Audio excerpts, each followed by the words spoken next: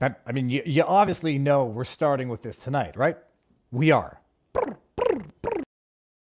We have here in the chamber today Ukrainian Canadian world veteran from the Second World War who fought the Ukrainian independence against the Russians and continues to support the troops today, even at his age of 98. And continues to support the troops today. I said it yesterday before the news actually broke, not knowing the news that was going to break. A bunch of clapping seals. They're a bunch of clapping, barking seals. They have no idea what they're doing. Oh, we're so important. Wait for the punchline for those of you who don't yet know what it is. His name is Yaroslav Hunka. Look it up, people. And I was going to say he's in the gallery, but I think you beat me to that. But I'm very proud to say that he is from North Bay and from my riding of Nipissing-Temiskaming. Not to state the obvious, he ain't from North Bay, dude. He might live there now. He ain't from North Bay. He's a Ukrainian hero, a Canadian hero, and we thank him for all his service. Thank you. That's the second standing ovation. That's the second standing ovation. This is Canadian Parliament. Look at it. Oh! Let me just pause it in the montage. The 14th Waffen Grenadier Division of the SS. I think that's the secret police, the Nazi secret police, or the SS, the Nazi regime. That's what it is. 14th SS Volunteer Division, Galicia. Let's just go back to hearing the clapping. I remember that name, Jaroslav Hunka. On 22 September 2023, this is from Wikipedia. Yaroslav Hunka, veteran of the division. What was that division again? I think I forgot, Bill. What was that? Oh yeah, that's right. The SS. Not even as far as I understand, a volunteer SS, not even a conscripted soldier. A volunteer Nazi soldier. Was invited to the Parliament of Canada along with Ukrainian President Volodymyr Zelensky, where they both received standing ovations from Canadian Prime Minister Justin Trudeau and most other MPs.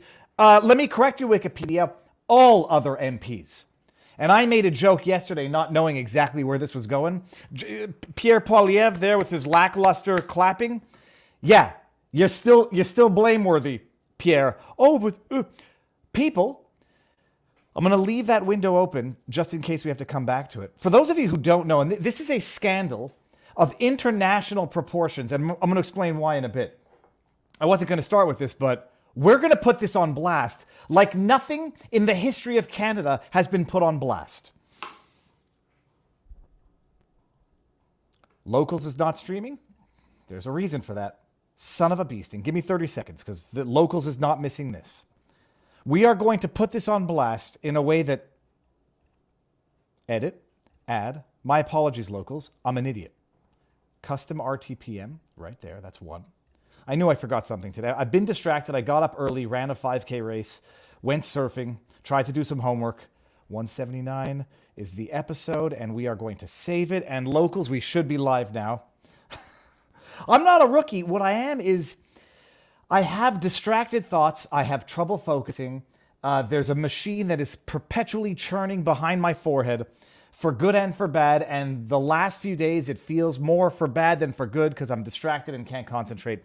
Okay, whatever. Now we're good. Waiting on Locals. Okay, I think we're good in Locals. Let me make sure. The one time I don't say, hey, let me just make sure that we're live on all platforms.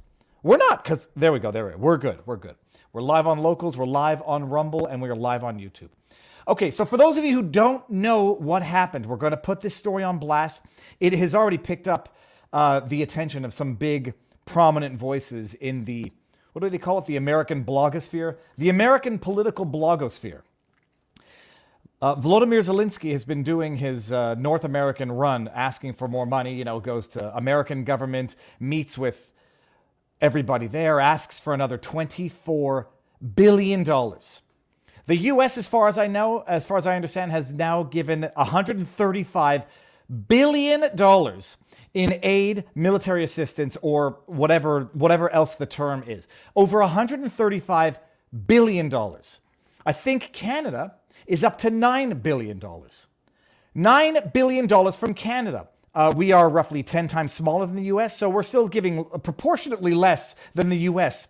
The people of Lahaina have lost their homes. We still don't know how many dead children there are, last I checked.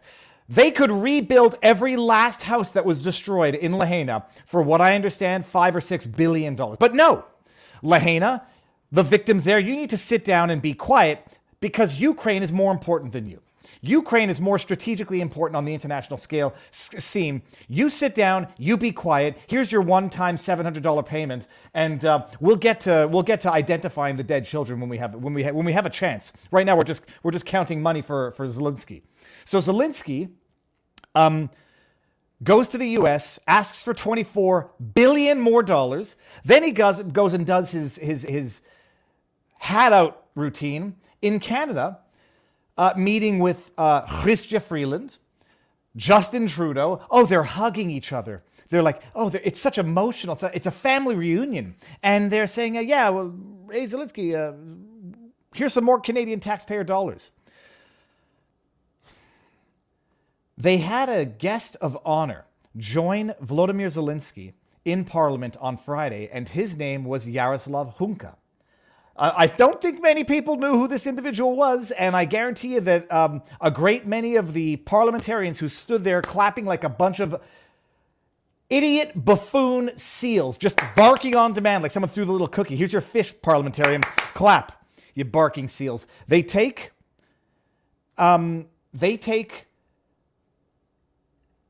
Hold on, someone says Rumble is offline? No, we're live on Rumble.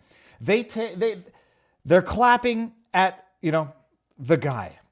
Because a military hero came with Zelensky, a military hero who is still supporting the troops of Ukraine even today. Let that sink in for a second. And because these parliamentarians are idiots, and I'm using it in the actual definitional sense, they are unintelligent buffoons. They either have an IQ below 80 or they have an understanding of history below 50. They're actual idiots. They don't understand the history of World War II. I was thinking about it earlier today. It's like everybody says the Soviets were the heroes because they fought and defeated the Nazis. The Soviet regime was responsible for the deaths, the killing of anywhere between, estimates are 32 million to 120 plus million people over their 70-year regime. The Soviets are responsible for the killing of what is widely accepted to be the acceptable estimate, over 60 million people. Killed, starved, famined, sent to Siberia, sent to camps. The Soviets are the heroes in the lore of the West because they fought the Nazis, because the Nazis were the villains, because the Nazis had the Holocaust. They were killing the Jews, gypsies, blacks. They were going for global domination. And because the Soviets defeated the Nazis, the Soviets, who were responsible for killing more than the Nazis, are the heroes. They bring out this war hero on the basis that he fought the Soviets, because the Soviets today are the enemy. These idiots do not understand history. Who fought the Soviets? The Nazis fought the Soviets. When the Nazis invaded Ukraine, they got Nazi soldiers from Ukraine. There was a whole piece, I forget where I read it now, talking about how, the Ukrainian lore views Nazis differently than the rest of the world. Because to them, they were less bad than the Soviets. That may be the case. It's conceivable that in the broader scheme of history, Hitler was bad, so was the Soviet regime. And they bring out this guy, Yaroslav Hunka, as a hero. You remember what we watched in the intro of this? A hero. He fought the Soviets, so he's a hero today. And they don't understand, they don't know, or they do. He was a Nazi soldier volunteer, from what I understand. Now you've got the entire Parliament of Canada literally giving not one, but two standing ovations to a literal Nazi, not a Rachel Maddow, literally, to a literal Nazi. Holy shit. Like once we're getting demonetized on YouTube, holy shit. And I said Trudeau's in big, if this is not a scandal to end the Trudeau regime, there will not be one. The problem is, it's all of them. You see these rat parliamentarians on Twitter now trying to jump ship. We didn't know who he was. They told us he was a hero. If you're an idiot and you're giving Volodymyr Zelensky a standing ovation because based on your understanding, they're the good guys this time around. Why? Because they're fighting the Soviets. They're fighting the Russians. And the Russians now are our enemy. Analogize it, you idiot parliamentarians. The Soviets were the allies because they were fighting the Nazis, and yet they were also the bad guys. Can that make sense? It's conceivable that even though it may or may not be the reality, Russia is now depicted as being the enemy, and Ukraine the hero for fighting the enemy. Analogize how the Soviets were lionized, were turned into heroes for fighting the Nazis, despite them being responsible for killing over 60 million people. These idiot parliamentarians don't know what they're clapping at. They don't understand history. They don't understand the present. And these are the people marching us into World War III. Marching us into World War III and paving the road with our taxpayer dollars to the detriment of the people these idiots were elected to represent. And this is a scandal. It's not even a scandal. It's a bloody outrage. It's a shame on Canada. And I say the Canadian government, not the Canadian people. The tragedy for the Canadian people is that we're governed by these idiots. They invited a Nazi soldier into Parliament, gave him two standing ovations, praised him for supporting the regime today, the Zelensky regime. And I'm separating that from the Ukrainian people, who are the victims in this. People don't understand this. The Ukrainian civilians are the innocent victims in this. Innocent victims of Russian aggression, a regional conflict, and the innocent victims of a West who will spare no Ukrainian blood for their proxy war against Russia, as long as it takes. Oh, what's that? Ukrainian regime had a big Nazi problem? You know, MSM was reporting on that 5, 6, 10 years ago. And then we're told now that they don't have a Nazi problem, that it's Russian propaganda. Oh, they've got such a Nazi problem that their heroes of today are literal Nazi soldiers. Set aside everything else that we already know. This could work out to be the greatest eye-opener in Canadian history. I think the Canadian Parliament just red-pilled all of Canada. We had 338 of our members of Parliament giving two standing ovations to a Nazi soldier. Well done, Justin Trudeau. Holy crap. And not just that, I say that's one scandal. I think Justin is not long for politics anymore, because what Justin just did right now, I would dare say red pill the world, but he just brought to the fore that entire thing that we were told was Russian disinformation. What Nazi problem? There's no Nazi problem in Ukraine. Go Google the articles. 2018, they were running these articles. 2014, there were documentaries on YouTube talking about the Azov Battalion, the Nazi iconography, the far-right problem in Ukraine. And then 2022 hits, it's all a lie. Don't believe it. It's Russian propaganda. Yep, like the Hunter Biden laptop was Russian disinformation. Justin Trudeau just brought back this Nazi problem to the fore of the international discourse. He basically just if you watched my exclusive video for locals beforehand, he basically, like the Dane Cook joke, just took a dump in the coat room. The entire world right now is seeing that the heroes of Ukraine now are actual Nazis. When we were told that it was Russian disinformation, Russian propaganda, they don't have a far-right problem.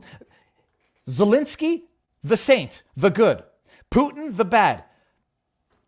People now are going to realize that that's not the case, and they were lying to us yet again. I made a list over the weekend, all of the massive lies in history. They have lied to us over and over again. Weapons of mass destruction lie, 500,000 dead Iraqi children. Was it worth it? Madeleine Albright says yes. What lie today are they telling us? And how many Ukrainian civilians is it going to cost? It's going to be worth it to them.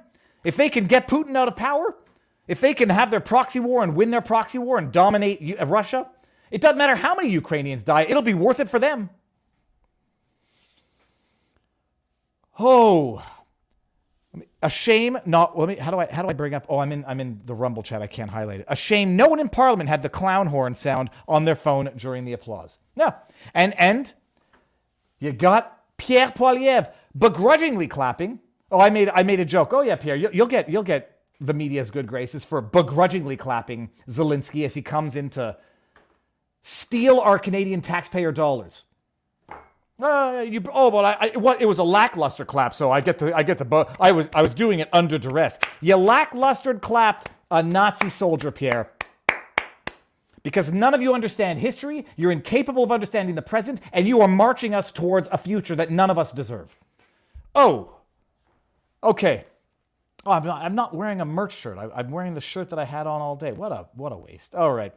Good evening. Go to the Twitter world if you're there and share that video around. Never forget. Oddly enough, Naivider. Never again. Oh. Okay, we'll get to the sponsor right away unless did I click the sponsor thing? Because I want to be good. I want to be the bestest, most law-abiding YouTube guy. I'm clicking it now so that when people come in, they're going to see it right now. This stream contains a paid promotion. People, when your blood pressure gets elevated because the world has gone absolutely batshit crazy where we're being governed by idiots who will drag us into war, but it won't affect them as long as it takes, so long as we're behind our armed guards, our pensions on government guarantees. Hey, if your blood pressure feels like it's getting up there and you want to be healthy and you want to eat your fruits and vegetables, but you just don't have time because you're spending too much time raging against the machine on the interwebs, Field of Greens, people.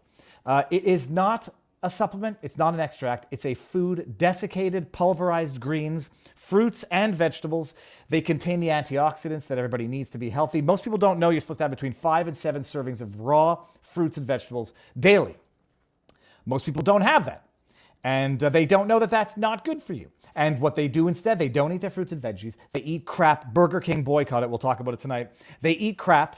They don't eat their fruits and veggies. They don't get antioxidants. They don't get fibers. They don't get nutrients. And then they feel like crap. Then they go to a doctor and the doctor prescribes them some sort of antidepressant because they're in bad shape. They're eating bad stuff. They're not sleeping enough. And instead of just fixing the habits that are making them unhealthy, they go for another unhealthy habit to resolve the habits that they have. Go to fieldofgreens.com. Promo code VIVA.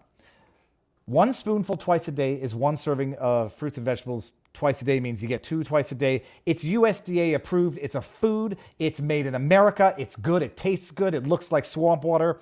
But that's because swamp water is rich in the nutrients of life. So if you go to fieldofgreens.com, promo code VIVA, you'll get 15% off your first order, I believe. I ran a 5K race this morning. And I ran it 4 seconds better than I ran it last year. So at least I know I'm not getting tired. I'm not getting more out of shape the older I get. Probiotics too. Thank you. Yes, so probiotics as well because you got to get the good stuff in your gut. Okay, 1818. That's l'chaim if you ask certain people, and also if you ask certain people, that's a hate symbol right there. If you ask the ADL.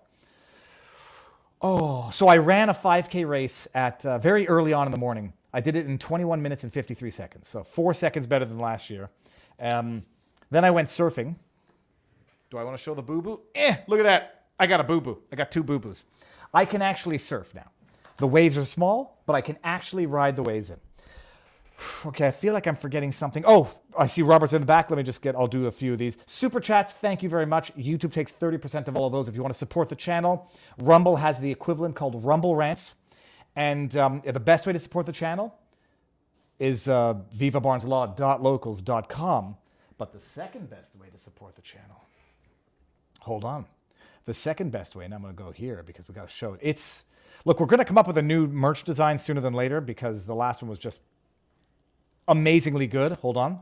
The second best way, that's right, people. I got 2 of them. No, what's my problem? This one is here, okay, and then this one. Wanted for President. I will be drinking a little bit of Freedom whiskey out of my Wanted for President shot glasses in my Wanted for President mug. You got your mug shot glasses, your mug shot coffee mug, and I'm drinking what I hope will be the future Freedom. but I'm not optimistic. Okay, so that's it. Those are all the things here, and let's just get these out of the way. I'm finding it increasingly difficult to see how Biden can stay coherent long enough to run again. Somehow the Dems have to drop him. That's the plan. It's in the works already. That was from Cheryl Gage. I'm not your buddy guy says, of course socialists support National Socialists. Pasha Moyer says, the one time I don't check just proves it's waiting for you to mess up. I was distracted today. We are being governed by the worst possible people, and there was an election tomorrow. Trudeau would be voted in again. That is what A2496410 says. Catherine Steffi, caption on the videos on YouTube now, and only Zelensky gets 3 standing ovations. Nothing about the Yahtzees. Oh. First, they pave the way with our money, then our weapons, and finally, it's with the blood of Canadian sons and daughters. F all 338 of these war pigs. I go with war whore, Chet.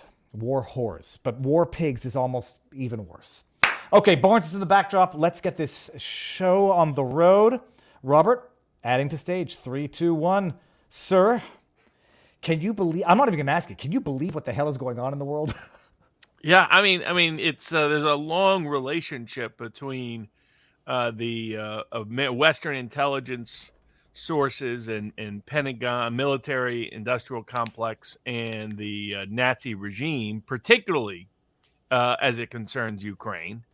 But it's still quite extraordinary that you have the Canadian Prime Minister and all the Canadian politicians gathering to publicly cheer at Zelensky's request, a member of one of the most infamous SS Nazi units in world history that was so vicious and vile, even the Nazis thought they went too far. It's really, and the media hiding, the same media that was obsessed in Canada with whether or not there was one Nazi flag somewhere to smear the truckers, are completely, they just can't find the Nazi getting cheered right there in front of the whole parliament. They're like, what, can't, where, huh? It shows what utter frauds they are.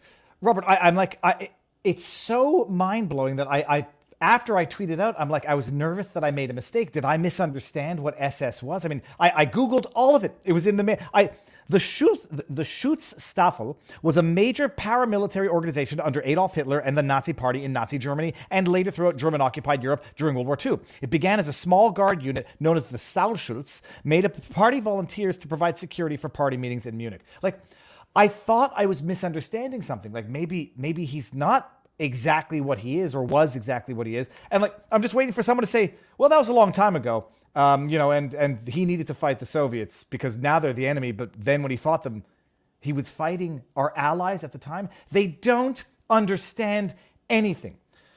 Now, do you think it's worse or better that he was a volunteer? How brutal that regime was. I mean, not only was it was just dehumanizing. It was not only just rape, sexual assault, but the way in which they killed children and women was unbelievable. Like I said, hardcore Nazis were shocked by how nuts the Western Ukrainians were. And, I mean, people forget, during World War II, the leading Ukrainian nationalist organization publications were actually banned in the United States and Canada because of how pro-Nazi they were. I mean, this goes way back, and this is who we've been aligned with all along. Zelensky knew exactly what he was doing by having the Canadians and everybody cheer him. It's to glorify and glamorize their Nazi past. I mean, they're now making postage stamps in Ukraine of Bandera. And so it's just, the war whores like that fraud grifter Sebastian Gorka, well, he needs to start issuing apologies for this kind of nonsense. But he won't because he and his wife are usually busy pimping themselves out for what cash they can make in D.C. while pretending to be true Trump supporters. Anybody who is pro-Ukraine should be embarrassed and humiliated by now. Not only at the utter debacle that is the military effort, not only the utter waste of money, but they went into bed with the nastiest, one of the most vicious, ugly regimes in the history of the world. Robert, do we forgive him, or is he even guiltier for being a volunteer? Part of me says, okay, he was a volunteer. Oh, volunteer. They were all volunteers. I mean, that's what was nuts about. These were the Ukrainian far-right, far-national, extremist nationalists who the Poles originally locked up because they were busy committing terrorism against Poland. They weren't mostly anti-Russian through their history. They're mostly anti-Polish through their history. And that's why they were eager to sign up with the Nazis to get back at the Poles and to get at Jews. That was their primary target. The primary target was never Russians or other Ukrainians. It was other than Jewish Ukrainians. It was to get at the Poles and get at the Jews. And that's who they are, and that's who they've been celebrating now in Ukraine for ever since the Color Revolution, that other fake revolution in 2004. Maidan coup, of course, repeated that, recreated it, but it goes further back. See, I go back, research Operation Gladio. I got a whole hush hush at it on vivabarneslaw.locals.com. I have a hush hush on the Ukrainian history of how we recruited ex neo-Nazis. Didn't even call themselves Ukrainian, by the way. When they first came over to the U.S., they called themselves Ruthenian. It's weird to say, I am a borderlander. That's what it means in their language. They consider themselves the original Rus, in fact. But they've always been ethnic nationalists, the far Western Ukrainians. They've always been a little nuts. And like I said, even the Nazis found him too insane, too vicious, too vile.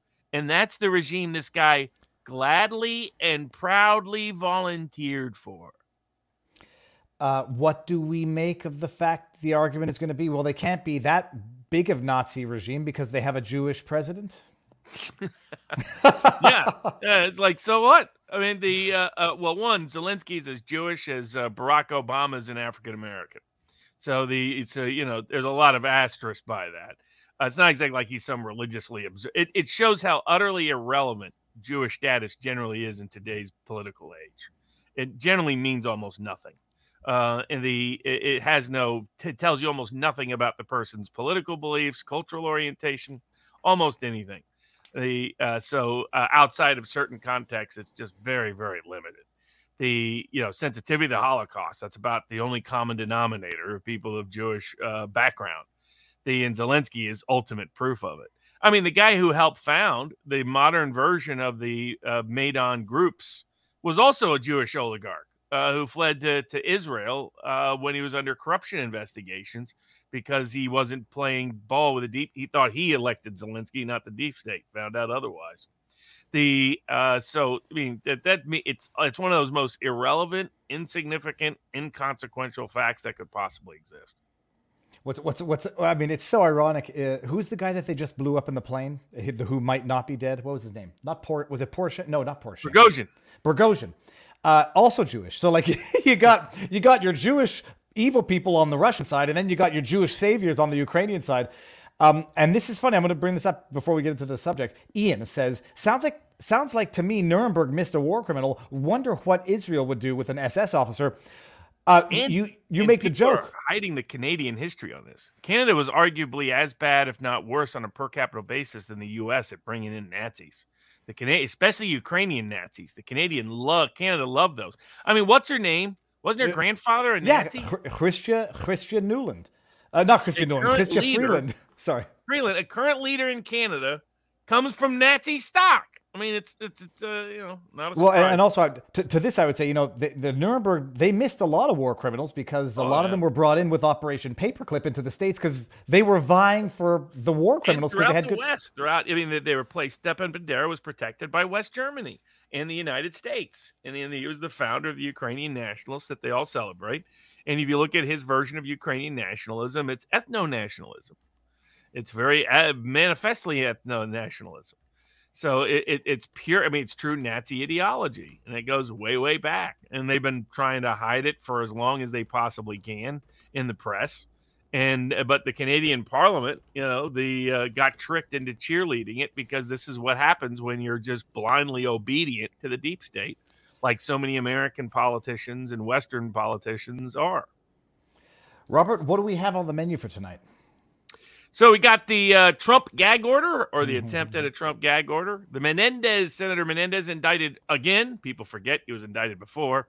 The Biden impeachment efforts, Carrie Lake signature case, the preachers and public First Amendment rights, social media censorship at the university level in their sophisticated manners, Twitter versus Rumble, college football player class action, phone seizures, speech in schools, about a poem of concerning Chauvin, illegal search lawsuit, illegal seizure lawsuits, mail ballots in New York lawsuit, military race-based discrimination, and cheerleaders being pimped out at Northwestern University. Holy cows. Okay, now so let's do one here because we went for a little longer with the intro. Which one do we start with? Do we do the Trump gag order? I think we'll probably do that. Maybe it was It and the Carrie Lake case were the two most popular, so we'll probably do it like third and fourth. Okay. Also, since we're on YouTube, and maybe start off with the Menendez indictment. Okay, so this is interesting. I have to catch up on all of this because I had never heard of the Menendez, the senator. I heard of the Menendez brothers. So he has been indicted a second time. People don't know this. He was indicted a first time and he got off on a hung jury. He was indicted the previous time for I think similar bribery, similar charges. He's been infamous for a while. Acquitted. That is when he's not busy chasing underage hookers in Dominican Republic. So this is why, Robert, I feel bad because I'm suspicious of the charges, but then I read the charges of the indictment and I read his history. The dude's got a history. Hung jury on the previous charges and then goes right back allegedly to the crimes. Bribery, pressuring public officials, whatever. The FBI What's the rates. point of being the senator, the head of Foreign Relations Committee, if you can't have, a couple $100,000 worth of gold and cash sitting in the closet? 3 kilograms of gold bars, 3 individual 1 kilogram gold bars. Suspicious. The idiot kept them in his house. He had $500,000 in cash, which he apparently had stuffed into pockets. Also and all this stuff. kept in his house. Okay. Yeah, he remembered the always in cash part, but he forgot the never in writing part. Because apparently he would text his wife back and forth. Oh yeah, I got this one, cashed in this one. Gave a sweetheart dig to the Egyptians on this one. They're gonna give me some money on this. This man was made head of the Foreign Relations Committee. Think about that. Well, so one of the other charges is he was leaking secret information, or I don't know if it was classified. He was Joe Biden, less sophisticated. Now, Robert, so he gets indicted. And then you have George Takei, Adam Schiff coming out and saying, no one's above the law, but he should resign given the seriousness of his charges, yada, yada. And then I start getting suspicious. Maybe they just want to take out... Schiff wants to be elected. He's planning on getting elected in California, and he wants to be made head of Foreign Relations Committee, like he was in the House, because he's the deep state's favorite shill. Okay, well, there goes my theory. My theory was get rid of the mid-tiered guys to say, look, we're being partisan, we're being nonpartisan and objective, and now let's go after Trump and let's go after Clarence Thomas. Because you had George Takei say, yeah, this corruption is bad, this, bribery is bad, so is Clarence Thomas. So let's get out Menendez in New Jersey. It'll be replaced by another Democrat, presumably, so that we can then use it as a pretext to go after Thomas. If he gets any Democrats on the jury, he'll get the same hung jury he got last time. They had him dead to rights before. I mean, the background with Menendez is that he's been so brazen and blunt with his corruption, and he ran afoul of some U.S. prosecutors in New Jersey who were enraged that he got off the first time.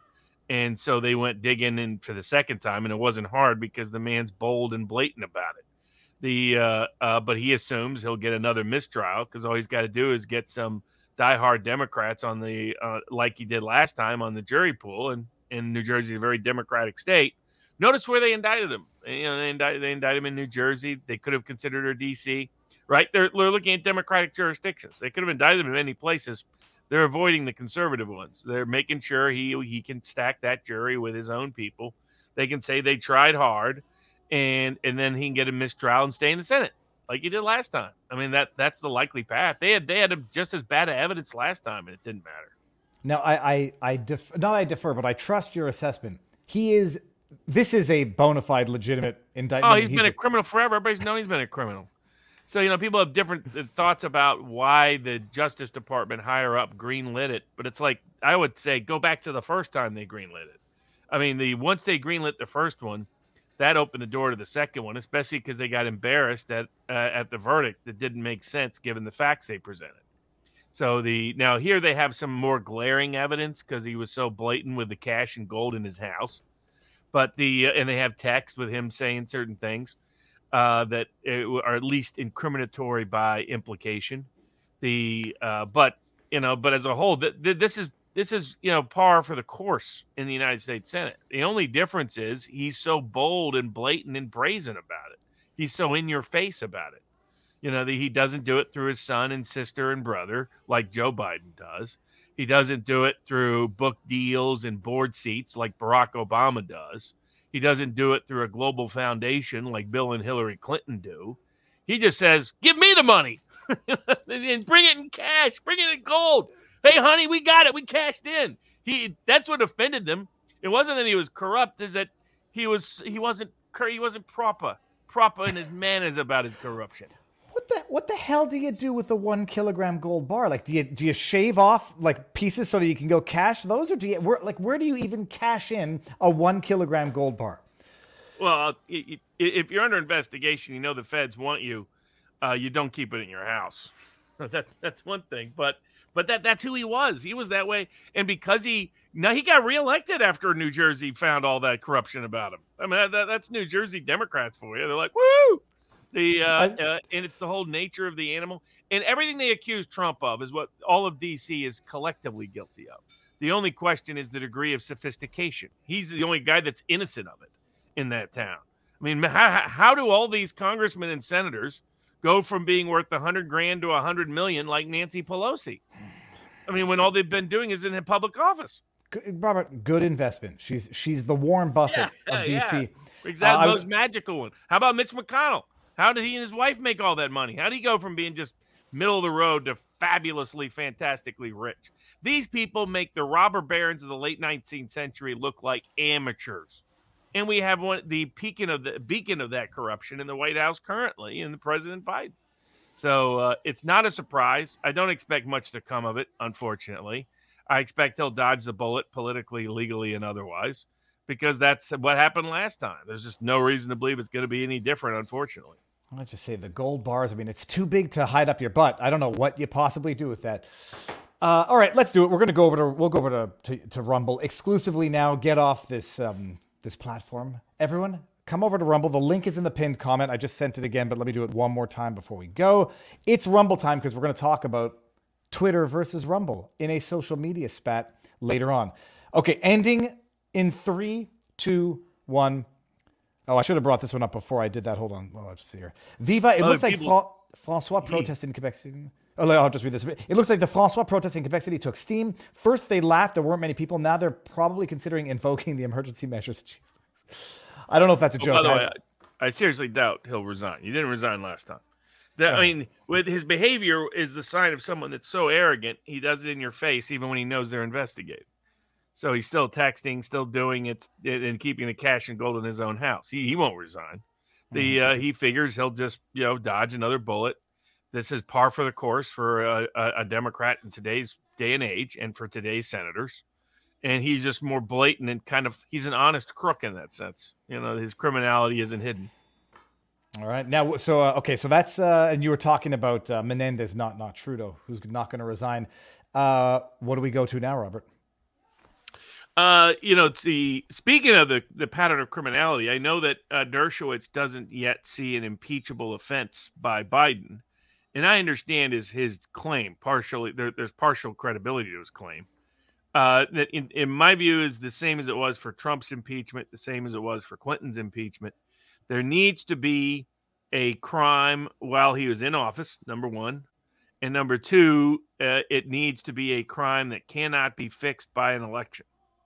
And to me, there is such evidence, and it's Ukraine, that our policy in Ukraine is a crime in a wide range of levels that endangers global peace and security. And thus, we can't wait for an election to solely as a sole whole means of fixing it. And on top of and it reflects the cover-up of prior crimes. But it isn't because he committed prior crimes that he should be impeached. It's because he's committing a current crime in abusing his power of office to cover up criminal behavior by engaging in a lawless war overseas, including the Nord Stream stuff, including the illicit activities over there, including that he's paying off the bribes that he was made over many, many years. All of those components. That's what makes it an impeachable offense. Dershowitz has expressed concern that some of the bases being currently listed are not impeachable is fair enough. Of course, Democrats let that ship sail when they said you could impeach anybody on anything with Trump. So they've waived all their defenses. It's purely political. Purely political, Robert. The high crimes and the other high crimes was political. We don't like you. Yeah, exactly. You I mean, picked your on nose. those grounds, they open a door they can't close. But for those of us concerned with the Constitution, it should be based on current criminality while in the White House, which includes all of the criminal misuse and abuse of the Justice Department's power to go after his adversaries and immunize himself, and connect it up. And the reason why it's imminent and requires imminent action is because of the dangers of the Ukrainian war and its interconnection to this corruption. It'd be one thing if there was no illegal activities concerning the Ukrainian war. Clearly, the Nord Stream bombing is an act of international terrorism by the president that was not authorized by any law and violated our own criminal laws in a wide range of contexts. But it uniquely endangers the world. I mean, we're sending more and more aid and escalating the aid there as the Ukrainian counteroffensive continues to flop and fail, and that risks and endangers the entire globe if he's allowed to continue. And that's the Senate's never going to convict, but the House should go forward with impeachment on those grounds. I was going to ask you a question about that. Have they just stopped looking into the culprits of the Nord Stream pipeline? Like, not important enough anymore? Well, they know who it is, so that's why. So instead, the CIA floated blame the Ukrainians. Okay. That was their approach. And as Seymour Hersh and others pointed out, that's not a credible claim. The second question is, do we have an idea as to the updated figures on Ukrainian casualties? I read somewhere 500,000, which I don't think is all casualties, including dead. But do we know how many dead, how many injured? I believe they've confirmed over 300,000 Ukrainian obituaries. And the usual ratio is at least twice as many casualties, severely injured, as dead. So that would suggest close to 1 million Ukrainian casualties, including the severely injured, which corresponds with the numbers that McGregor says he has. 300,000 Ukrainian obituaries. Yeah. And that a majority of them were their trained soldiers. It means increasingly they just have nobody left to fight. Yeah, they have old men and young kids just being sent into just to get blazed down because they've walked into the Russian trap all summer of sending in wave after wave after wave to just get obliterated. And then, that's why they're getting more and more desperate. That's why Zelensky's making his little tour of the West. Credit to Senator J.D. Vance, who exposed all the issues concerning that, wacky tranny who was, from the United States acting as spokesperson, his exposure. I mean, they put Jack Posobiec on a hit list, for crying out loud. So it just continues to deteriorate. And it's not a coincidence that Biden is neck deep in corruption concerning the same country that we're currently illicitly supporting and committing international crimes, not just American crimes, to propagate and promote at the expense and risk of the American people. Now, the question is whether the Republicans in the House have the courage, most of whom are still whoring for the war like Sebastian Gorka is, no matter what happens, to have the courage to make that the centerpiece. This is the same Republicans that took a notoriously corrupt Bill Clinton and decided to make impeachment over lying about sex. It was one of the dumbest political moves in history. But you want to know why? It's because Clinton bragged, as Roger Morris reported in his book, Partners in Power, about how he made sure he was corrupt with the deep state and with the Bush family. And that's why the Republicans couldn't do anything. I mean, the Bush family political corruption has been hovering over any meaningful independent inquiry and fair policy now in all of these contexts, including, as Ken Paxton disclosed, what was in Tucker Carlson, that's what was behind the impeachment efforts. While it concerned big tech and big pharma not wanting him to investigate them, but part of it was the Bush family power regime in Texas corruptly controlling large parts of the Texas government and trying to illicitly exclude him from his lawfully elected position of power, and including trying to prevent, by their control of so many of the Texas judges on the Texas Supreme Court and the Texas Court of Criminal Appeals, meaningful investigation into election fraud, which they are failing to do on a continuous basis in Texas because of the corruption of the state, because of the Karl Rove Bush regime. I mean, Karl Rove is a guy who's neck deep in pipping out young boys to select donors. I mean, he's known about it. He was complicit with it with the Lincoln Project. This is who these people are. I mean, they're bottom of the barrel ethically and morally, and they compromise not only public policy, but meaningful investigation. So what Biden should be investigated for impeachment purposes, he probably won't be.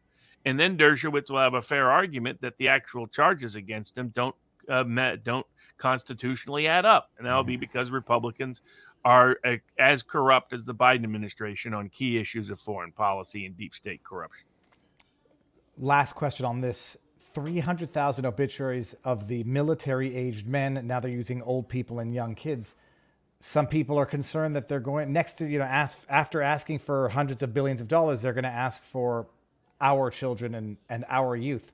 What do you think? There's always some risk of that. But I think politically that would be a stopper. I mean, the poll out today by the Washington Post and ABC gave Trump a 10-point national lead.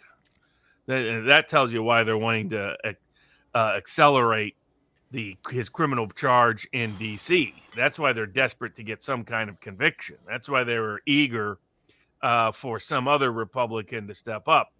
And that'll probably be a good bridge into the Trump gag order. But also into our scheduling of this week, you and maybe I will be out for that second place contest known as the Republican debate hosted by Rumble out in L.A. later this week. Yep, I got my ticket. I'm going. And as much as I hate travel and it gives me serious travel anxiety, one cannot not answer the phone when this call comes in and says, "Yeah, do you want to come down to California for the second hour?" Yes, and thank you.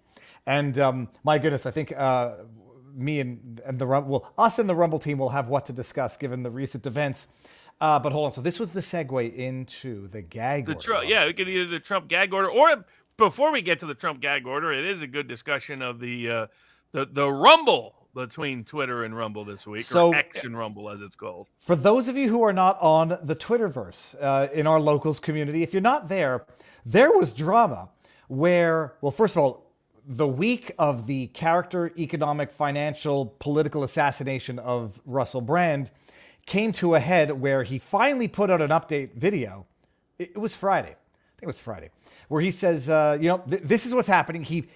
Maybe I'm projecting, but I still see the look of terror in his eyes. The guy looks like he's on the verge. But I don't know who wouldn't be facing this type of machine. And, given what he's also done in his past, he might know how people can manipulate what he's done. But he comes out, puts out a video, says, what's going on. I'm also under attack by the British government, which is trying to pass a law, like some online security internet thing. So how very convenient that some of the state media goes out and finds 4 girls that are going to say 15 years ago he did bad things to me, although he had never been criminally charged even back then. He puts out a video and says, "Follow me on Rumble. It's I don't think he said the only place, but he said it is the free speech platform." Now, Elon Musk, who... it's becoming somewhat apparent. I mean, he does good work. He's an amazing person. He's an amazing mind, but he might have thin skin to some extent. He might want to be at the center of attention in a sense. He might also not want to feel like he's getting poached from by what he considers to be a smaller platform of Rumble. He might have taken it a little personally that Brand, made that video, not appreciating that, Brand is with Rumble. He's been with Rumble for a while. He put out a tweet saying it's disappointing that Russell, what was the wording? Not ignored, but didn't mention Twitter, something along those lines. Didn't mention X when X is just as committed to free speech as Rumble. X, and that's the part that sticks with you, Robert, and I know why. X is just as committed to free speech. I'm like, Elon, we're not stupid. You know the argument that everyone's going to raise to that. You still have Owen Schroyer and Alex Jones banned from the platform for off-platform conduct. You are much better than YouTube, but you're guilty of it at the very least with these two people, and they haven't been all that good with doctors. So Elon faced a bit of an evening torrent of backlash from everybody, saying, okay, you're good, but Rumble's the best. At least that was my take. What's your take on it? What's Elon up to, and is he jealous? Well, I mean, the core first problem for Elon is the classic example is the Owen Schroyer case. So, I represent, and my colleague Lexis Anderson represents Owen Schroyer. Owen Schroyer has had his Twitter account removed, even though he's requested reinstatement, they've refused to grant it. He was never told any basis upon which his account was removed in the first place.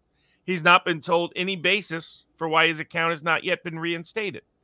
In the interim, a fake Owen Schroyer, at Owen Schroyers, that uses his image, his name, pretends to be him, has been verified by Twitter, by X, despite it being known to X for some time that the guy's a fake. And there are people who interact with him believing it's actually Owen Schroyer. There's people who send personal information to him believing he's actually Owen Schroyer. There's people who believe his statements are in the name of Owen Schroyer and have negative views about him because the guy will submit like porn and make outrageous statements and offensive statements and all that kind of thing. So it's a classic defamation, false invasion of privacy, false light claims, etc. And yet, despite legal letters, Twitter has done nothing about it. Has refused to remove his account, remove his verification, even though Twitter said their official policy was they would not allow parody accounts that did not self-identify in clear terms as parody accounts because that's identity theft. And remember, Musk is out there saying, pay me $8 a month for this, pay me $2 a month for this. Well, what are people paying for? And as he claims to be doing things he's not actually delivered on. So that's problem one. And of course, the screaming case is the case of Alex Jones. Who's on Rumble, who's not on Twitter. Big example, Alex Jones. Alex Jones is all an Owen Schroyer, easily on Rumble, not anywhere to be found on Twitter, while being subject to false light, invasion of privacy, and constant defamation claims using the tool of Twitter to do it. So that's Elon Musk's first big problem. Correlated to it, is George Gammon. George Gammon had his Twitter account repeatedly hacked and stolen by people who are not him, and who block communication to him, who pretend to be his account that previously was his account. Twitter refuses to fix it. Despite they keep telling him, there's nothing wrong. He's like, what do you mean there's nothing wrong? This person is stealing contact information, other pieces of information to his economic harm. So it's clear Musk is failing on that side of the aisle as well. Then you have the constant complaint. Jay Bhattacharya, a bunch of the defeat the mandates. All the people in the public health space have been complaining now for quite some time that Musk is clearly suppressing their speech, or at least X is. And he again chose a CEO that came from corporate media America who went out and said, we're going to suppress reach. Well, free speech in the cancel culture context includes the right to reach. Indeed, it's the right of the audience to hear. That's what they're suppressing and censoring. So when he says we're just as committed to free speech as Rumble, that's just a lie, Elon. That's all that is. Now, maybe Elon doesn't know it's a lie. He should know it's a lie. It's kind of weird for him to complain about Russell Brand supporting Rumble when Rumble has been the number one supporter of Russell Brand. No, what was stopping Elon from weighing in on this? Long earlier. He could have weighed in immediately. He could have publicly wrote the letter that Rumble sent. Rumble said, basically, buzz off to the UK Parliament when they were saying, you better take Russell Brand off the air. Well, where was Musk? Or was he worried about those advertisers whose dollars he wants to defray his expensive cost? So if his goal was to get political currency with people on the right, on using the free speech banner to achieve it, and you could say the populist left, maybe he needs that currency because he's probably under criminal investigation by the Biden administration that's weaponizing everything against anyone they perceive as anything that isn't thoroughly, completely loyal to their regime. So he might have legitimate cause, but it's not a good way to get there by attacking the real ally against cancel culture in the public platform space, which is and remains Rumble. Yeah, and I think he views Rumble as a competitor now that, well, he obviously does, but more so that they have ventured into long format video. I had my meme, Robert. You'll tell me if you like this. Hold on one second. Here it is. I said, this is Elon's real concern. And then I should not have included this part. I could have left it at Elon's real concern. And there you have Elon Musk with Tucker Carlson looking at Rumble. Because I remember when Tucker Carlson got yeeted from Fox, he said, I'm coming to Twitter. It's the free speech platform. And we're like, yeah, Tucker, what about Rumble? And now maybe, I don't know, maybe I was thinking Elon might be nervous that well, as Tucker. soon as Tucker is out of that contractual restrictions or that's resolved, which is likely the real reason he's only on Twitter for the time being, or primarily on Twitter. I mean, his stuff gets recirculated everywhere. He's clearly not asserting any copyright protection over these videos he's making. Is because Rumble is considered a potential competitor broadcaster platform to Fox in ways that Twitter is not. That's probably the real reason he's on Twitter. Musk wanted to pretend Tucker was on Twitter because Twitter was somehow the only space for Tucker's expression, when in fact it was the only space that wouldn't get him easily sued by Fox for the time being, is the probable explanation. My guess is it's only a matter of time before Tucker does align at some level with Rumble and have his stuff promoted on that platform. And it's clearly driving Musk a little nuts that the left wing that he identifies with on dissident speech, the Russell Brands, the Glenn Greenwalds, the Robert Kennedys, programs like Redacted and Kim Iverson, that all of these people are also on Rumble. That Rumble is not limited to the right-leaning side of the populist equation, but it's one of the primary places for all of those left speakers, including exclusive audiences with Glenn Greenwald's show, with Russell Brand's show, and several others along those lines. So it's clear that's what, it didn't bother them that Donald Trump Jr. was on Rumble so much. It bothered him that it probably bothers him some that Donald Trump Sr. is either on Truth or on Rumble. He's not on Twitter except one tweet ever so far since his so-called reinstatement by Musk. And as I said, that was unlikely to change because of how much money Trump has invested in Truth. But but I think the fact of who it came from, people he imagines he aligns with, the Joe Rogans of the world, if you will, that he's annoyed that Rumble has had success in that space in places he has not. But the other reality is nobody who's studied Elon Musk history could ever trust him. He's proven that again and again and again. I get the Muscovites up there love him, and I've made the arguments in his favor and made the arguments against him at vivabarneslaw.locals.com and a couple of Elon Musk hush-hushes. But his critics have a point. At the ultimate conclusion I would come away with in studying Elon Musk history is he's not a man I would ever trust to do the right thing over the long haul. Now I think I understand why you repeat oftentimes that Tucker is not claiming copyright. If he's still under contract with Fox and he's allowed to do whatever he wants for free, but he can't claim copyright because that would be making money off his content. Now I understand it. Finally clicked, Robert, a little late. And if the primary show is on Twitter, it's just a social media platform. It's not a competitor under the contract. Very interesting. Everyone in the chat on Rumble, I yeeted a couple of clear spammers. Man, we got a lot of spammers tonight. Hold on. Xker8, I want to give that one a second chance because that might not be probably a spammer. That fake. I mean, we said it sent a cease and desist letter to that fake fraud who's pretending to be Owen Schroyer. And all he does is continue to escalate his activity. So we'll find there are ways to get his identity. Sooner or later, we will get his identity. He'll be individually sued, and he'll have to write a big fat check. I got another one. No, they're clear. It's funny. I don't think we've had this many spam bots ever. So that's a good sign. The other thing I was going to ask, Robert, it was about Elon Musk. And I think, it was Yacarino.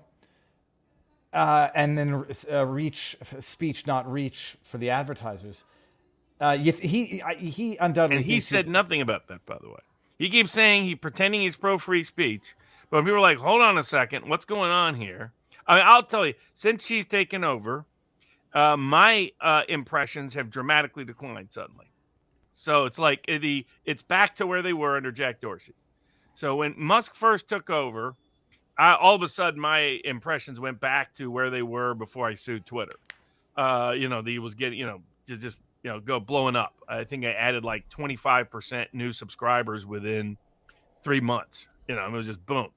And then all of a sudden she takes over and everything flatlines. Impressions flatline, link clicks flatline. I mean, that's the other problem with Twitter. He wants to be the exclusive platform. So he's suppressing links. So if you go and try to look at where you're going to have success on a social media platform, referring people to another platform, he suppresses it. It's clear that the X is doing that deliberately because he wants, here's the problem. He wants exclusive control over everybody.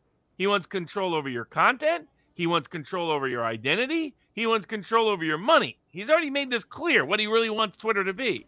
He wants it to be what the Chinese are doing with its comparable WeChat and other programs, which could incorporate a social credit score.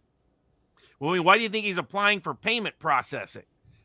So this is all of, and he's been trying to buy off and bribe certain people he can buy off and bribe because whoever's, like, it's interesting who's getting paid by Twitter and who isn't. You know, it's your Ian Shangs of the world. You know, it's the kind of people who have a history, who have grifter tattooed on their forehead, and not in a complimentary way. So, you know, whereas other people who are actually producing lots of content, somehow they're not getting any so it's financial support. I've never talked about, I don't care about the monetization on Twitter. I just noticed one time I got the big check, or the first one, which I guess was for several months, and it's been halved every period. And it's like it's a couple they never wrote bucks. Me one. It was thank you. And not just that, Robert. Like I made a joke. Like I notice a massive amount of. I don't care about followers on Twitter. I just notice when the number goes down, and I'm curious as to why. Friday night when I put out a couple of tweets critical of Elon, down 2,000, and I don't care. But it is interesting as to whether or not there is some of the. He's filled with bots. He hasn't fixed it. Remember, he came in saying he was going to fix the bot problem. It's got worse on Twitter. It hasn't got better. Still harangued by all the lunatics and the nuts. And then the other thing is he's got fake views. He's got to quit doing the fake views. That's a problem. So for those that don't know, what they did is they have changed. It used to be you had impressions and then views. Impressions is, you're just scrolling through your phone and it's one of the things in your feed, right? You don't know whether you really read it, review it, or anything. That's not a view. A view is click on it and you watch it, right? At least some portion of it. Well, he realized he could inflate his views by getting rid of views as a separate stat and just calling all impressions the same as views. That's why you'll see something like Tucker has 225 million people watch something. You have to figure out what that actually translates into views. It's usually less than 10%, and on average 5% is actually how many views. Now that's still good views for Tucker, but it's nowhere near what he's pretending it is. And then people who use Twitter to get referrals find it to be the least likely to link click because he's suppressing it because he doesn't want any competitors. And why doesn't he want any competitors, right? I mean, why not see Rumble as a place there could be a convergence of energy? It's because he wants a monopoly on your data and information, and so that he can utilize it for his own maximum economic and political purposes. That's who Elon Musk is. Peter Thiel at least admits it about himself. Peter Thiel says, look, when people are like, why isn't Peter Thiel backing a competitor? It's like, I'll tell you why. He said so. He said he's only interested in monopolies. He said that's what the great advantage of big tech is. It enhances monopolies. And so he's not interested in things that would go against the monopoly model. So the same is true of Musk. That's always been Musk's dynamic. And so is he creative? Yes. Is he independent? Yes. Is he funny? Yes. Is he a brilliant marketer? Yes. Is he trustworthy? Hell no. Robert, I'm looking at there. They are spam bots coming in one after the other. Trump's smelly taint, Carrie Lake's smelly thing. I'm gonna eat them as fast as I can see them while trying to pay attention. Bad Elon. It's good. It means things are going on here on Rumble at least. Let me bring this over here. Let's do this real quick before we get to the. There you go. This guy right here, Donald is mushroom cock. Like it just comes in like boom. Let's go here. Yeet this right away forever. I'll just go as quickly as I can here. Entry required. Think of how many deportation courts and deportation centers we could have built with all the laundered foreign aid money. Now, they don't want that because they want to double the Canadian population through immigration and then call the Great Replacement theory a racist conspiracy theory. My real name. Russia equals enemy. Enemy equals country that controls its own resources. Cuppa Sooth says they are just trying to get Biden past the primary season. After rigging the last two, they can just skip it this time. Asen says, if I utter, get yourself a dose of the Canadian healthcare treatment, what would be the imminent threat, or am I... I see what you're saying there. Maids. Will it get protected under the First Amendment? I wouldn't rely on Canada's First Amendment rights, people. Tatone says Joe Biden's stated reason for running for president was the Very Fine People hoax. Now he's sent hundreds of billions of dollars to actual neo-Nazis. Trump should campaign on that hard. Finboy Slick says Honorable Justice Jules Deschênes concluded in 1986 that membership in the First Galician was just fine. They were the good Yazis. Finboy Slick says prior to the conflict, second largest Ukrainian population in the world was Canada. German SS went to Argentina. Ukrainian SS went to Canada. I think we even have a state of Bandera. And this is how I know I'm getting old. I can't read this font. Safronia is now a monthly supporter. Welcome to the channel, Safronia. Farnicator says he wasn't a spammer. He was a Monty Python fan. We got, I'm purely using Twitter to gain knowledge and document history. That's what I use it for. It looks crazy, the amount that I tweet, but I need it as a diary. Because in 10 years' time, that will be the diary of what happened in real time. And then you got Rockahora Barnes. Are you sure the right to hear is a core aspect of the First Amendment? Because the Solicitor General in Missouri versus Biden said it's clearly an untested and novel legal theory that doesn't meet the standard on merits. Yeah, that's been established many, many times over and over again. Thank you all for those rumblings. So there's nothing novel about that. The right to hear. The Supreme Court has explicitly said that repeatedly. I'm just going to show everyone here. Freedom Whiskey out of the Wanted for President. That's how people can sue whose right to speak wasn't violated. They've said you have a First Amendment right to sue if you didn't get to hear what certain things. This applies also in the ballot context, so that's how I know about it. Because it's the right to have people hear someone in the circulating petition context that's as constitutionally consequential as is the right to speak in the gathering of petitions in the first place. Well, so speaking of speaking and hearing and not hearing or being gagged, Robert, is Julie _Kelly2 on Twitter circulated.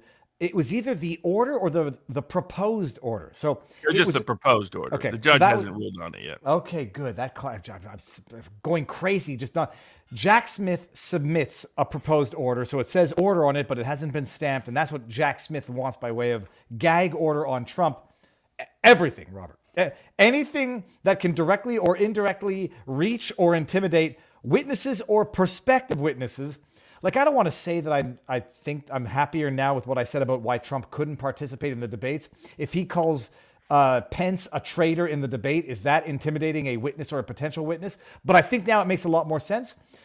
I mean, I don't know. What do you think? What's going to happen? So for those who don't know, Smith is asking for a narrowly tailored gag order against Donald Trump. And there's a joke in here that would involve, pornographic references of narrowly tailored gag orders. I'm not going to do it.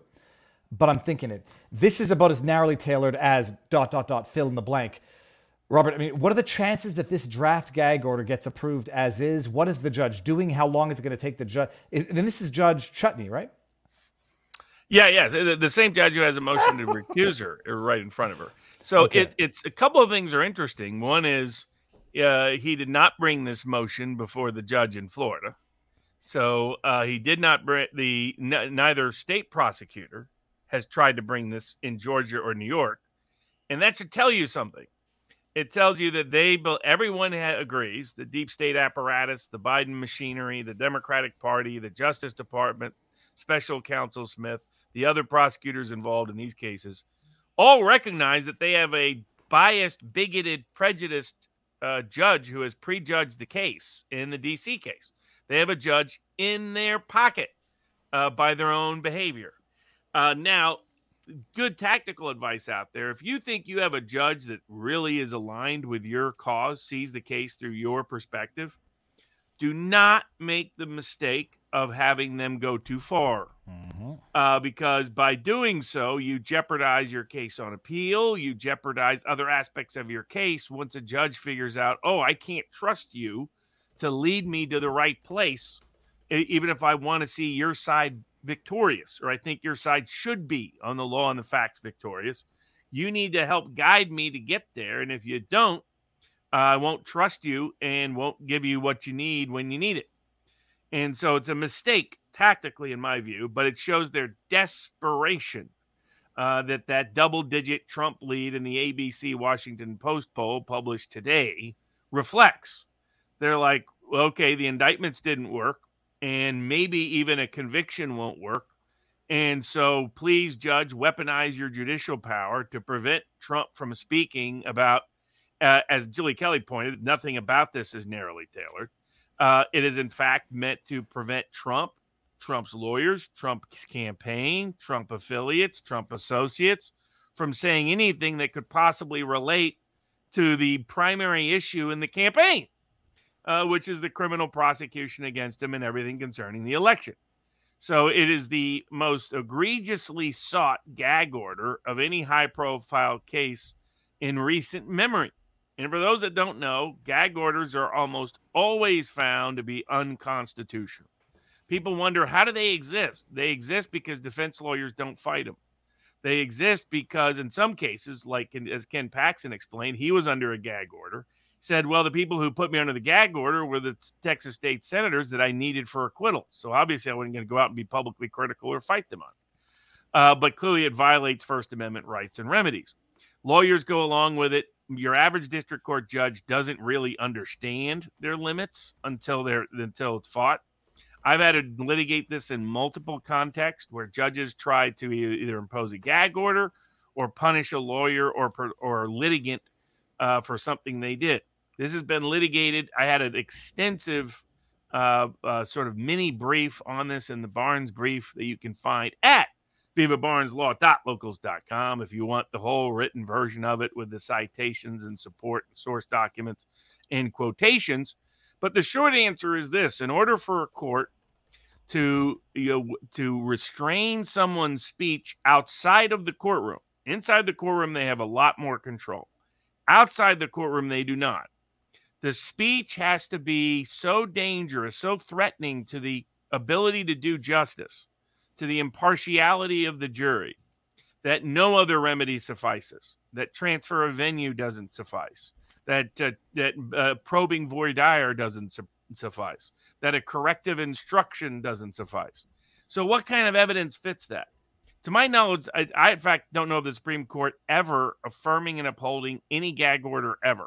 So that should be a sign. And to give you an example of the kind of things they've said are okay, in a case involving a lawyer who has less speech rights, by the way, some people are confused on the board. They're like, oh, a lot of these cases deal with lawyers. Lawyers have less speech rights than a litigant does because a lawyer is considered an officer of the court. A lot of other stuff I think is an incorrect assumption by the court system, but they have less rights. So whatever rights a lawyer has, a defendant always has and has more.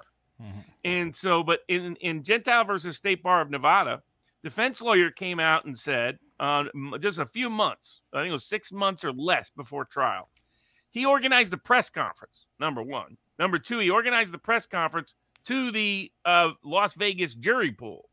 I believe it was Las Vegas. Third, he did it months before trial. Fourth, he referenced things he knew were unlikely to even be admitted at trial. And what did he say? Judges corrupt, prosecutors are corrupt, cops are corrupt, my client was framed. I mean, all the most sensational, even things Trump hasn't alleged. And yet the Supreme Court of the United States said that could not violate the law, that there could be no ethics rule that allowed prior restraint of that speech or, after the fact, punishment of that speech. They said national security in the Pentagon Papers case couldn't justify prior restraint. And let's remember, that's what a gag order is. It's restraint on your speech prior to your speech even being made. Classic definition of prior restraint. You will find almost no injunctions, no court orders approving prior restraint that has ever been fully litigated in the last 60 years. So the idea that, so Smith is requesting a patent, what he knows is a patently unconstitutional gag order meant to interfere with the civil rights of ordinary Americans, to corruptly impede the election of Donald Trump. And that is, in other words, he is doing the very crime he is accusing Trump of doing.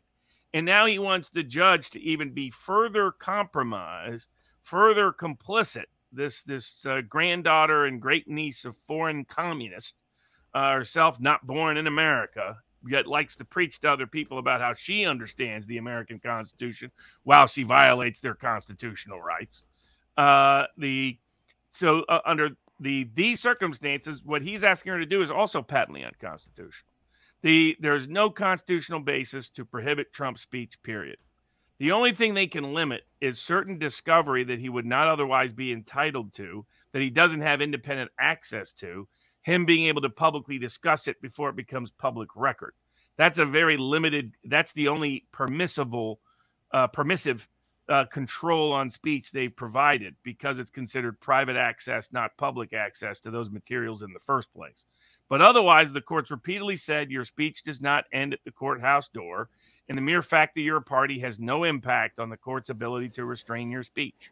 So unless here's your example. Ian, by the way, this is even approved of. Lawyers during a jury trial have come out and attacked a judge on things that could not be admissible to the jury, that the jury could have heard, and the Fifth Circuit Court of Appeals just a few years ago said that couldn't be gagged. That couldn't be punished. So the idea that there is no constitutional basis to impose any gag order on Trump on the scale they're talking about.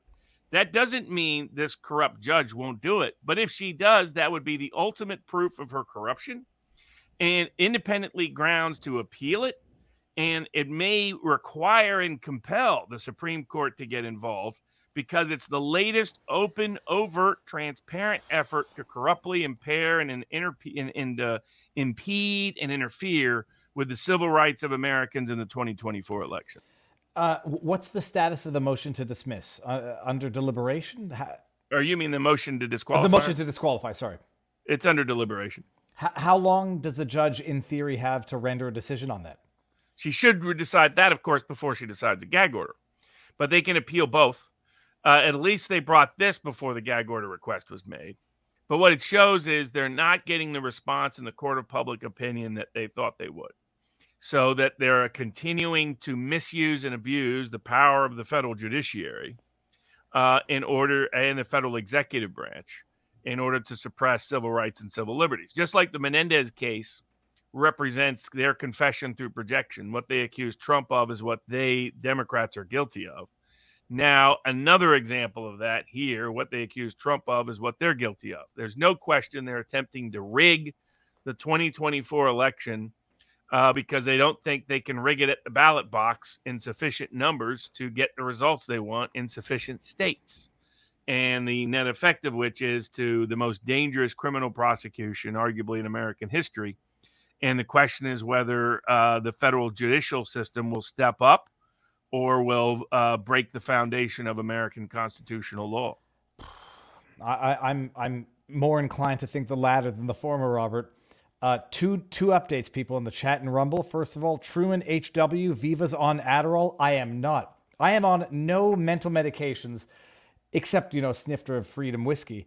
And the second thing, Sad Wings Raging is now a moderator on Rumble. I've never done it before. I feel naked, but I can't keep up with it. I can't keep up with the spam in that chat. So Sad Wings Raging, congratulations. Use the power wisely. Don't make me look bad.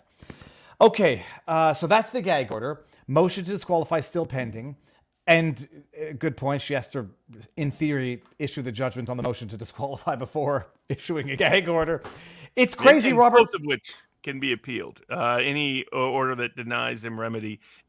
All of these there'll be confusion out there that people will see in the legal space because there'll be people who say, oh, you can't appeal that. What they mean is you don't have a right, appeal as of right.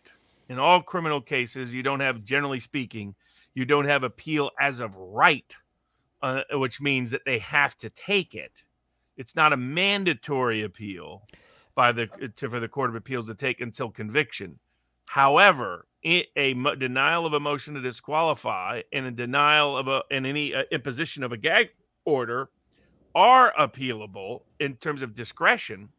And I hope somebody in the media intervenes and files their own petition, which the D.C. court process allows, to say this gag order denies them their rights as members of the press to receive information concerning a public proceeding that governs the election, because their collateral issue would be appealable as a matter of right that the Court of Appeals would have to take. Now, but and just to clarify that, I think it's the same thing under Quebec law, as far as I understand. Of right means you don't need to ask permission, but appealable means you need to say, you're asking for permission, they can grant it or deny it. Okay. That's exactly right. So it's a discretionary appeal for the defendant because there's been no conviction yet. It's a mandatory appeal of them taking it if it's a third party bringing a challenge, because for them that ends the case, right? I'm saying, hey, I want this speech. I'm only here on the gag order. You denied it to me. You've imposed a gag order. You have a right to appeal directly. And again, the D.C. court process expressly permits press organizations. You don't have to be a formal organization. You can be anybody. You can be Julie Kelly. You can be anybody. And you can file that. And so in ordinary people that have any kind of press or journalistic rights have a means to file that. Understood. So that's the proper process to go through to assure and secure an appeal over this issue. Because this judge is so corrupt, I have no doubt that she'll issue an insane order. I don't think it'll be as insane as Jack Smith is trying, but she'll expand the gag order because that's who she is. If she's politically savvy, she won't. But I think she's more hates Trump than she is politically savvy. I think she would rubber stamp Jack Smith's proposed order, but we'll if see. She does, then she seals her fate. That, in my view, because that's the ultimate act of bias, and it dramatically increases the probability that either the D.C. Court of Appeals has to reverse it or the Supreme Court steps in. Ooh, Robert, we are at 19,969 people watching. When we hit 20,000, everybody, explode the chat with a comment. And also thumbs up that thing. Let me refresh this. Hit the thumbs up. 300. Oh, we're at 1,300 thumbs up. That's better now. Okay. Speaking of trying to fix elections, the person trying to unfix the elections continues to have to fight in court, and that's Kari Lake. Well, so you got to tell me what's going on, because I'm not up to speed on this. I was too busy with Twitter rumble drama over the weekend. What's the latest on? It's the signature verification issue that's coming back up in Arizona, Kari Lake's case.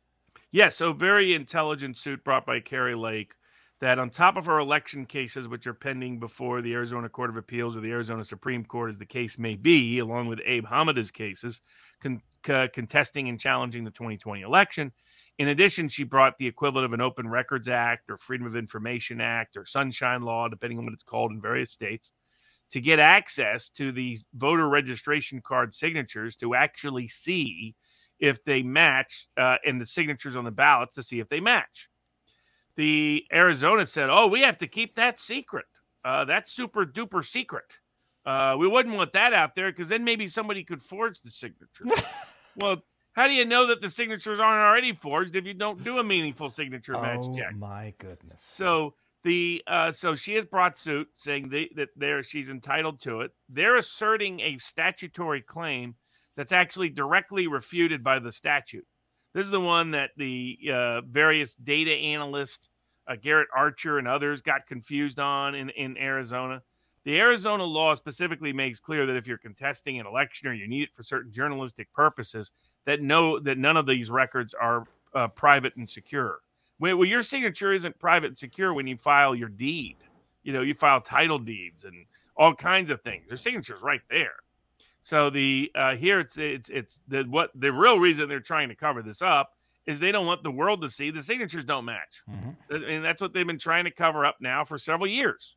This is what Ken Paxton went into great informed detail on Tucker Carlson's show.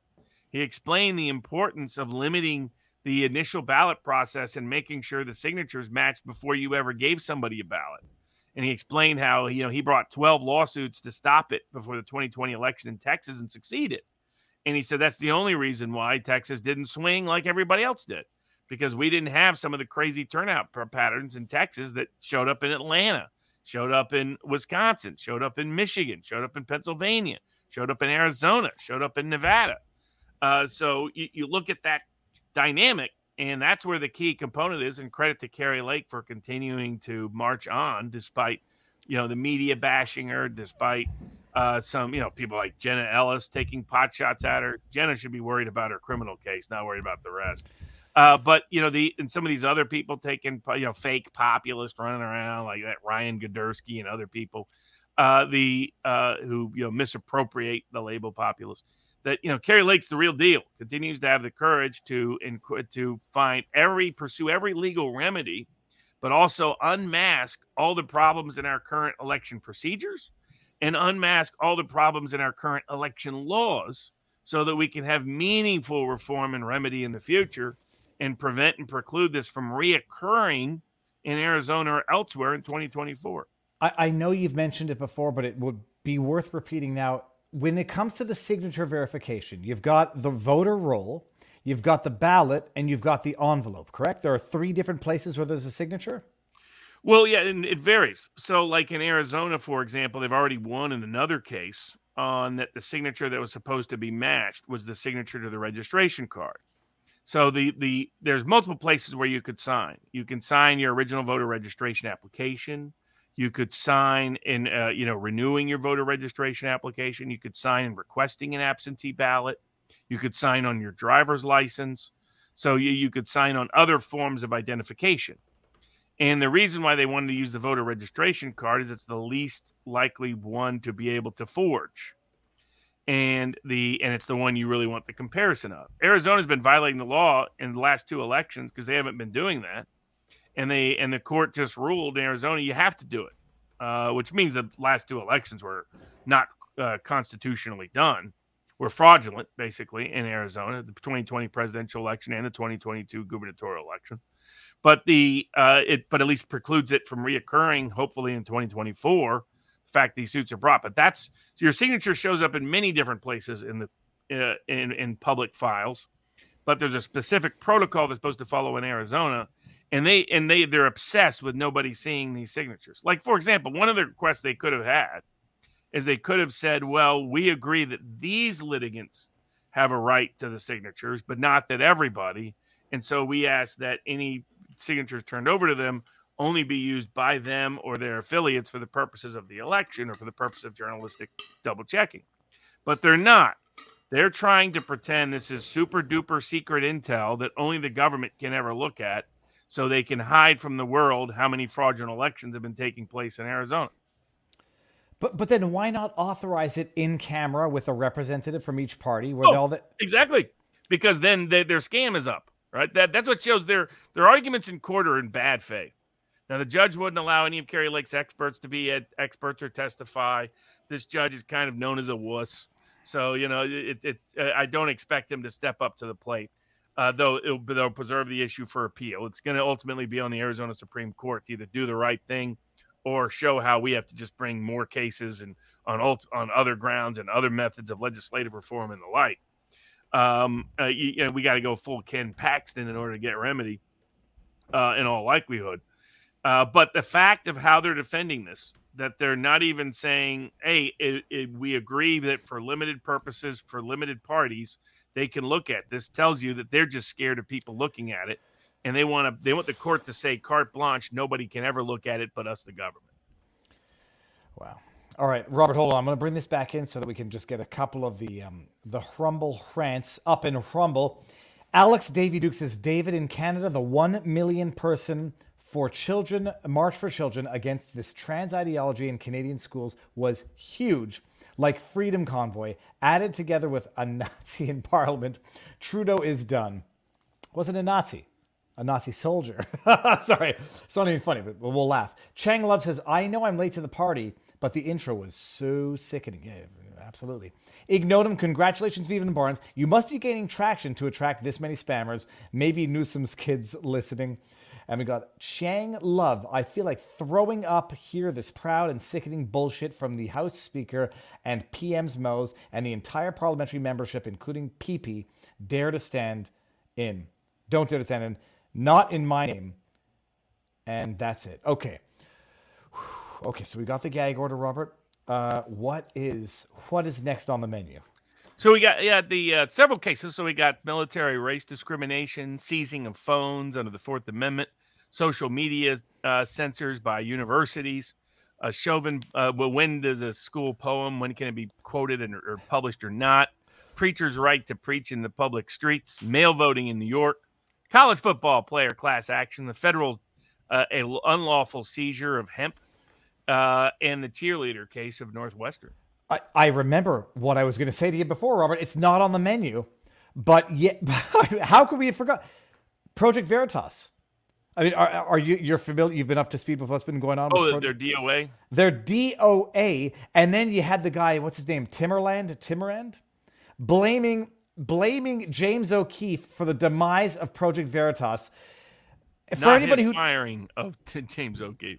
For anybody who doesn't know, Project Veritas has closed its doors. I mean, that's it. It's done and gone for. Correct?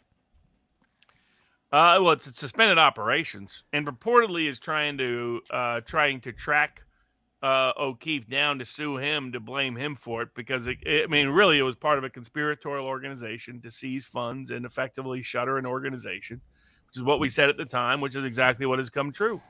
So, we'll see if they ever do serve him the suit. It would be a frivolous kind of suit in my view, but he would have to defend it and have to bear cost in the defense of it. So there's that annoyance that he would have to deal with. But he continues to do what he does on his own grounds. Now, it also was interesting is he went out public. There's several people who did great work during Project Veritas, who Project Veritas is now refusing to pay their legal fees for the work they did during it, which suggests to me also there's insurers involved who are complicit in a lot of this illicit activity that improperly usurped Project Veritas from its founder, James O'Keefe. It was always a dumb move politically and for the sustainability of the organization. They thought they could steamroll James O'Keefe, which was just not going to happen. But he'd been educated.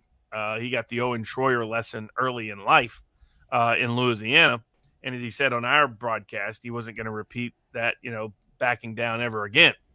And they just, once again, misestimated James O'Keefe's willingness, just as they keep misgauging Trump's willingness. I mean, as Trump put out recently, it'd be a lot easier if he just kept his mouth shut and decided to abandon politics. But that's precisely why he won't do it, is the great and grand conspiratorial efforts to suppress and kill his movement by threatening him individually.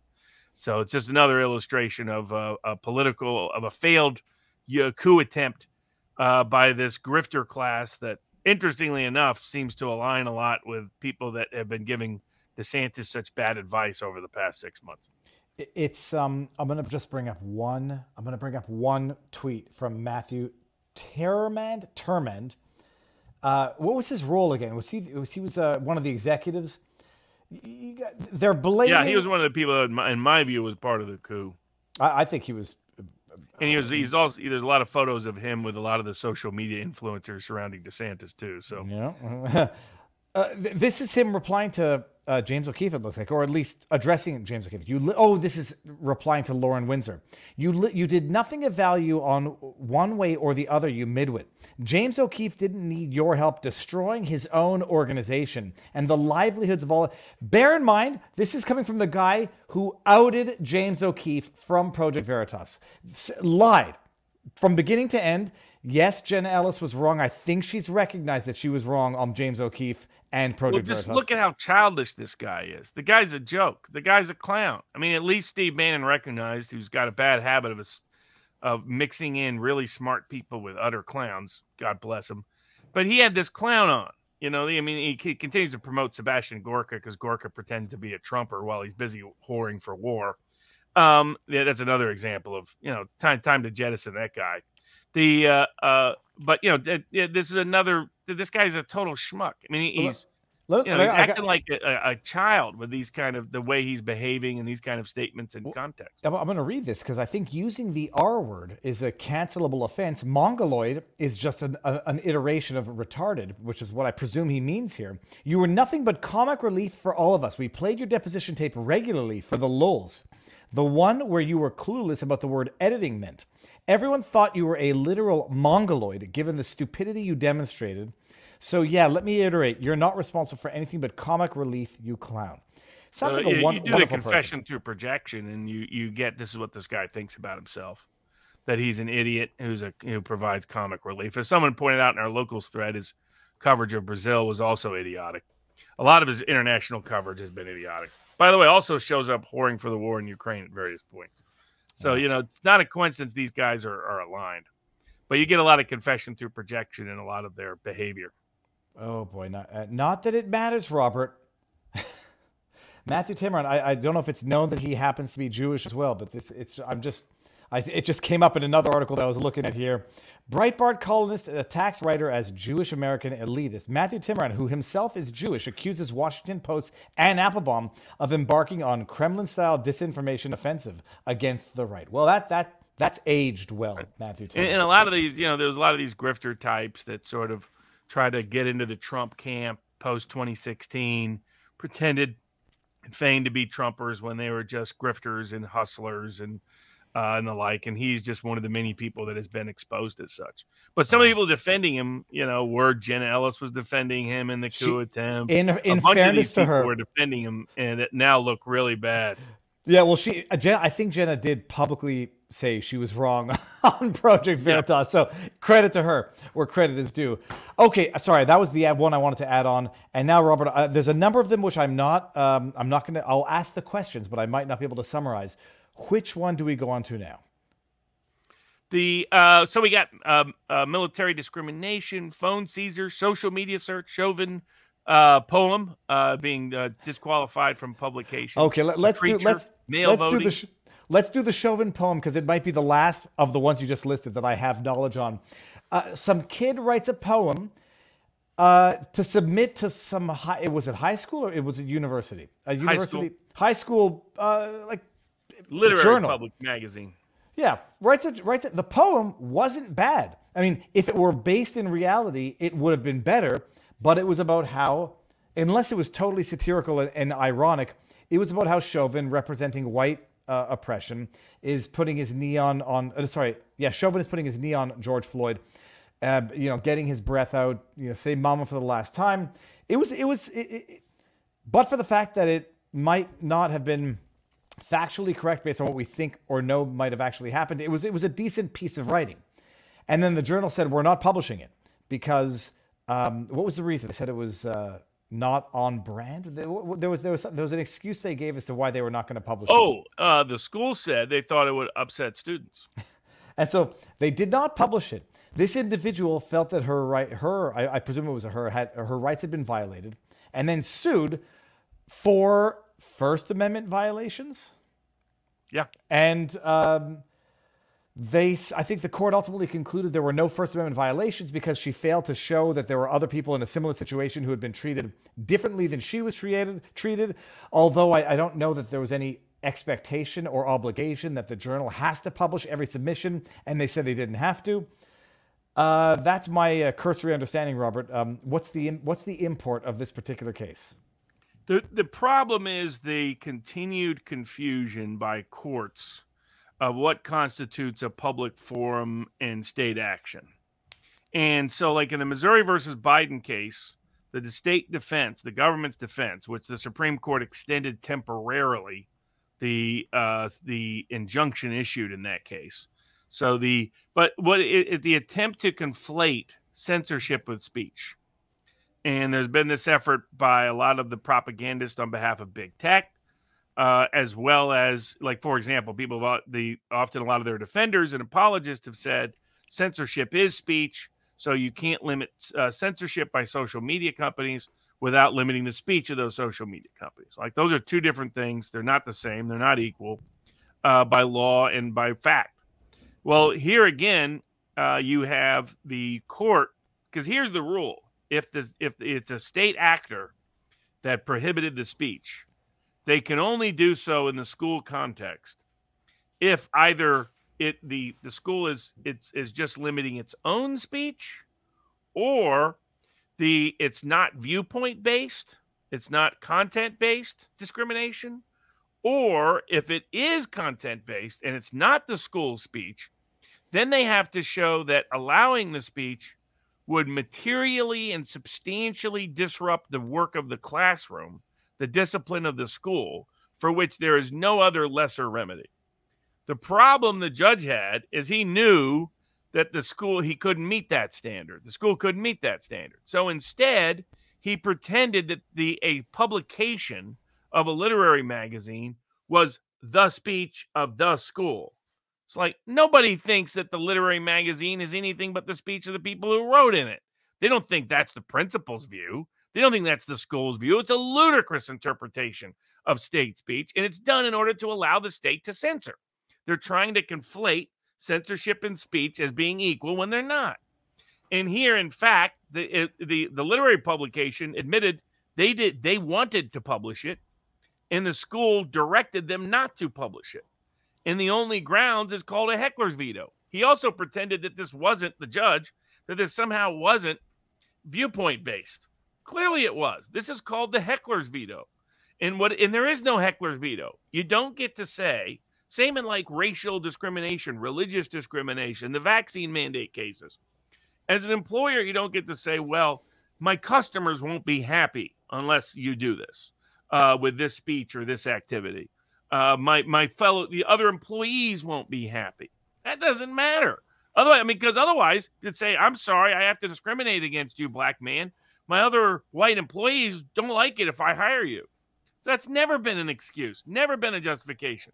And it's called there's no heckler's veto, in that somebody's reaction to your speech is never grounds to punish that speech. And yet that's precisely what they did here. They can't confuse heckler's veto with classwork discipline.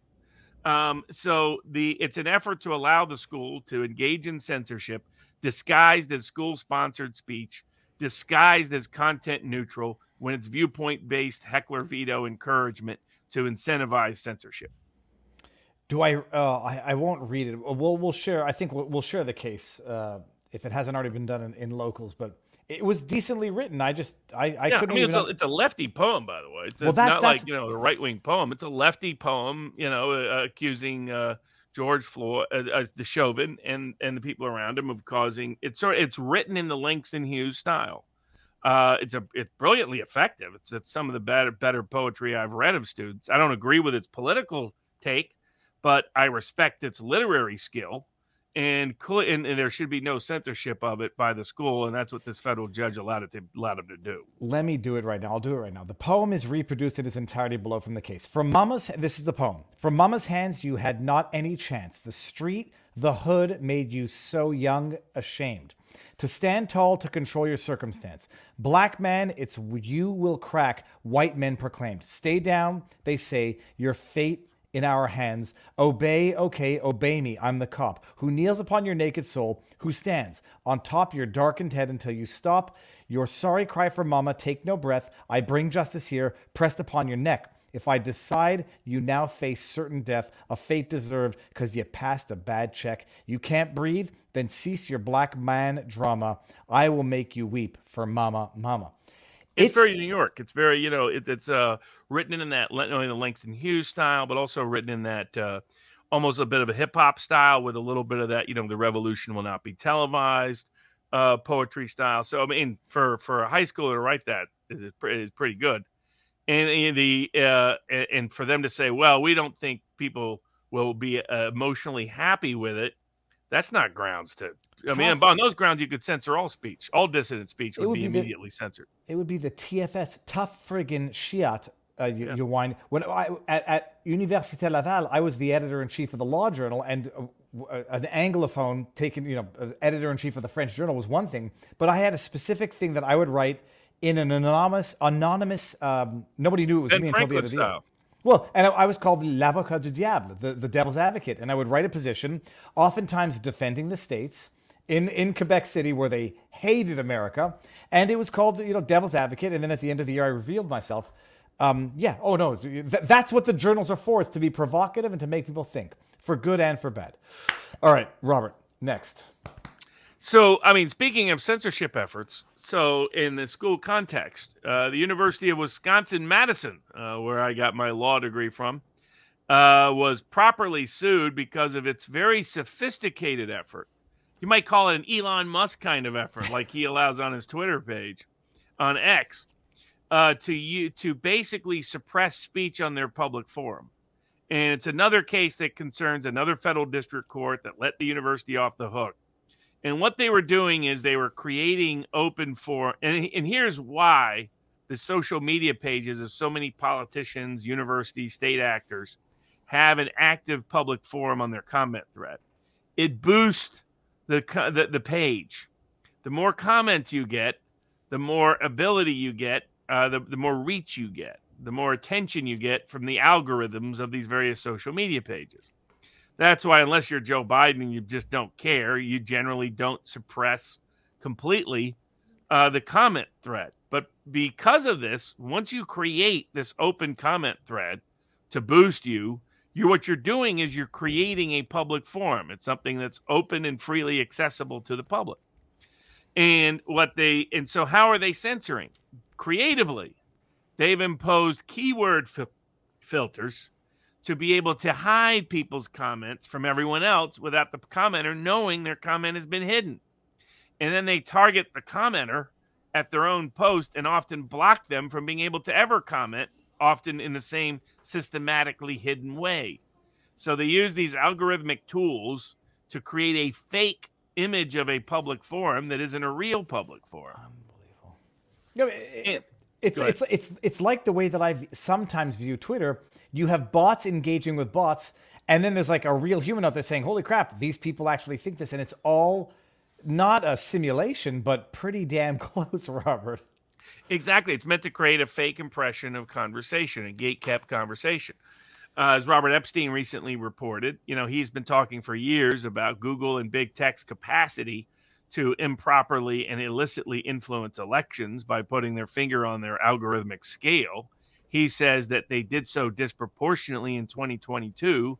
And one of the reasons for disparate results, that you had a national pro-Republican trending electorate that normally would have produced a much bigger House and senatorial and gubernatorial Republican edge, says the reason it didn't is if you look at where social media disparately intervened, it's in those places that got unusual results in favor of Democrats. He says that basically they helped flip 20 or more House seats, several governorships, and multiple Senate seats, including the Arizona Senate seat, in the last weeks of the campaign, faking their algorithm to inflate the Democratic margin. So that's one of the creative ways in which they do so. And again, Elon is complicit with it at X until he can show otherwise. He's not in the lecturing business until he can show otherwise. So if you and that's basically what the University of Wisconsin was doing. But the federal court let him get away with it on the grounds that maybe it really wasn't a public forum, when of course it is. Public forum is something you customarily open to the public, or you deliberately open it up to the public. This is as much a public forum as you possibly get, as opening up comments to anybody in the public on your social media page. And again, it needs to be a vibrant public forum to push the algorithm to promote the page. That's why they do it. So the weird argument the district court used was because they censored, it was no longer a public forum. So it's okay they censored in a public forum because they censored it wasn't a public forum. It's these, it's people who went through law school as linear law students, linear thinkers, the people that were literal thinkers. They used to memorize everything. And they get to law school and they're like, that doesn't work anymore. And they hate law students like me who don't do it the right way, don't go to class and come in and do just fine. And they think that's a personal insult. There's people that are still bitter at me over that, which is so weird. But, some of our judges think that way. And it's like, my goodness, how can you not think out of a paper bag sometimes? But hopefully the Seventh Circuit Court of Appeals reverses this. They're not always the most reliable circuit on a lot of issues, but they've been usually decent on free speech issues. And this is clear. All the universities are likely doing this. A bunch of state actors are likely doing this. It needs to get exposed. The effort to hide things, keyword filters. I mean, also keyword filters clearly content-based. And the judge pretended it wasn't. No. It was this content was considered by definition outside of the scope of the original post, and therefore it was not based because of the viewpoint, but somehow because of the viewpoint, it wasn't because of the viewpoint. It was more bad logic. This was just like the school's case, content-based discrimination on a public forum by a state actor, and that's called a First Amendment violation that they could neither rationalize nor justify. And so it's one more example of that, and we even have a third tonight. Which one is that? I was going to segue. That's the preacher. And that's Okay, a long-standing right, is your right to go out in the public forum and preach. You can preach whatever you want to preach here in America. And so so a preacher goes to a public festival open to the public, goes to the public streets and public sidewalks of that public festival that was open and free to the public to distribute religious literature. And the cops come along and say, you're not really welcome here. The festival organizer doesn't like it, you here. And so the preacher sues. He moves around until they basically finally kick him out. And the acclaim was, and here's another court that couldn't understand, look, if you have a public festival that's open, free and open to the public. Like free open, no tickets for sale. You just Correct. go onto a street that is public property where they've a public got street, a permit. a public park, and a public place. That is a classic public forum. Right? You can't limit speech there outside of limited circumstances, constricted circumstances. Didn't apply here. Just because you have a permit for something doesn't magically and miraculously convert a public forum into a private space. You can't privatize public space to preclude the First Amendment. This is part of the problem that they've effectively got away with in the big tech context. Going back to the Pruneyard doctrine that said, at least California, can't do it in the shopping mall. You can't privatize the public square. The U.S. Supreme Court has recognized that in the company town context, has not extended it beyond that. When company towns were basically taking over public streets, they said, we own these streets now. We can prohibit those annoying minors trying to organize. Or the Scientologists spreading or the Jehovah's Witnesses coming and talking to folks.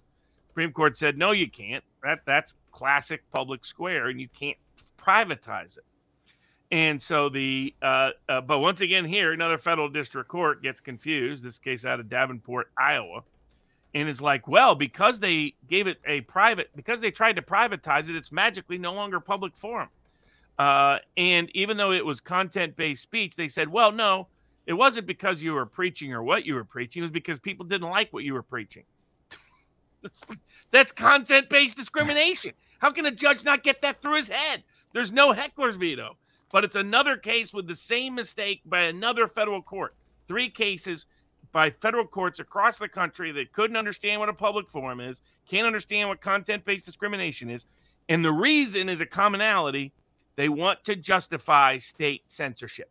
And they're trying to pretend that something is state speech, that something is a private space, when it's not, so they can justify state censorship. That's what these cases thematically unite around.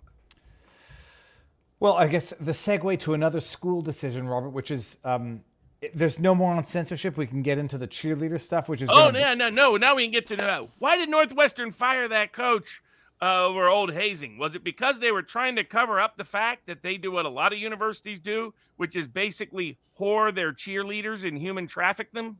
Robert, I read it and I can't understand it, and I hope. I hope that people have open enough relationships with their parents that they can talk about these things so that you can get maybe people with a little bit. I have many things I want to say that I will not say because they can be misinterpreted. Get adults involved so they can do what needs to be done to make sure this shit gets taken care of. You have cheerleaders. What was the university? I forget that now. Northwestern. By the way, the same university that fired one of its earlier this year, fired its long-standing, well-celebrated coach on grounds that hazing had taken place more than a decade before without him even knowing the hazing took place. And the question you have to ask is, did they really rush to fire him so that people didn't use his story to investigate problems at Northwestern? In other words, not program problems by him, but problems at Northwestern. Because it turns out they use their control over the scholarships and employment opportunities and cost reimbursements of cheerleader and social status with cheerleaders to basically pimp them out to big donors. The allegations of the lawsuit are that these cheerleaders are given a, not a sponsorship, I'm sorry, it's called a scholarship. Yeah, it's $4,000 or $5,000 bucks. Cash. Yeah, $4,000 or $5,000 to go study. They're given money. They go and they're doing the cheerleading stuff, and then they're given certain criteria, like you have to go to certain events. And at these events, there are going to be donors. There's going to be, fancy people who keep the university afloat. And we're going to take pictures with you. And you're going to come in your uniforms. And they're going to be scantily dressed for the women. And only the female cheerleaders is this required of, not the male cheerleaders. Scantily dressed for the women, but not for the men. And, you take pictures with fans and with donors. And they put their hands on your breasts and your butt. And you don't say anything because that's how the school stays afloat. And one cheerleader at least raised some of these issues to the coach, and the coach's name, Pamela, I forget her last name. I just remember because she's a woman, presumably. And I guess presumably also knew how things roll, and ignored the sexual assault, the sexual battery, whatever you want to call it. Told these, basically they were threatened, if you actually don't attend these events, you're going to be kicked off the team and you're going to have to reimburse your scholarship. And these women, and reimburse a whole bunch of other costs and expenses. So in other words, if you don't go along with the sexual harassment, it's going to cost you tens of thousands of dollars. And these are people that go to just cheer, to be part of the cheerleading team, go to cheerleading competitions, and be at like the football and basketball games, right? And instead, as she points out, 90% of the time, that's not where we're at. 90% of the time, we're at these donor events or VIP fan events where we're told we have to dress a certain way. We're told we have to be real friendly with them. We're told we can't complain if anything illicit takes place. We're told we have to change in public. When we change, we have to change on the public bus or other places, not in private. We're separated from one another, so we don't have support. We're isolated with these groups. It was Oprah style, pimping them out the way Oprah liked to do with Harvey Weinstein. So that's what Northwestern, this prestigious school of journalism. And here's another interesting thing. Here you have the #1 university for journalism graduates in positions of media influence in America. How is it all of them blame the former football coach for something that had nothing to do with him, but have said nothing at all about this case? How have they been mute about this case? On CBS, on ABC, on NBC, the New York Times, the Chicago Tribune. There's Northwestern journalists everywhere, and yet they're all complicit in covering up one of the worst scandals in the history of any university. You have to wonder how systemic it is. But credit to the person who sued, because a federal judge ruled this week, this violates forced labor laws. This violates sex trafficking laws. This violates human trafficking laws. But the media still won't cover the case. There were the defendants, the university, a number of the officials made various motions to dismiss. And basically, I don't think any meaningful portion of the lawsuit was dismissed on the motion to dismiss. They succeeded on the claims of sex trafficking, emotional distress against various officials. What was it? Was it not qualified immunity? What were some of the bases of the motion to dismiss? They were just trying to claim that they weren't responsible, that this didn't that even if all the allegations were true, they didn't constitute a claim outside of Title IX. They're like, this isn't really forced labor. Yes, it is. Oh, this isn't sex trafficking. Yes, it is. This isn't human trafficking. Yes, it is. They knew exactly what they were doing, and it's been a little kept secret at major universities for a long time. And it's disgraceful, and it's a horrendous treatment of scholarship students, of young women.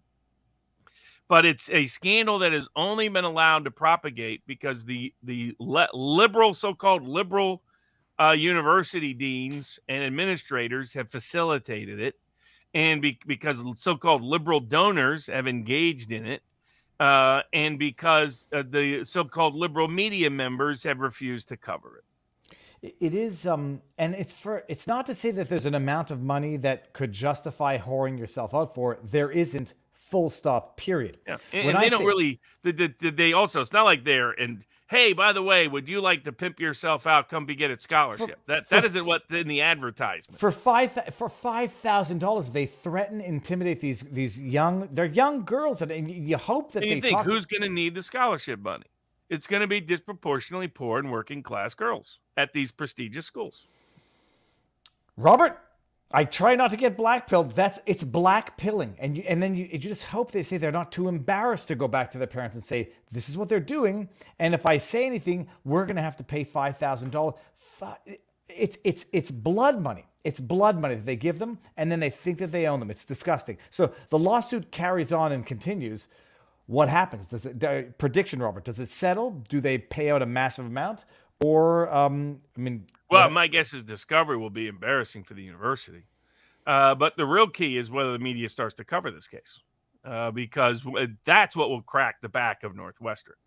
That now we know why they rushed to fire their football coach for hazing he had nothing to do with, that was decades old, that his players defended him on as not having anything to do with him.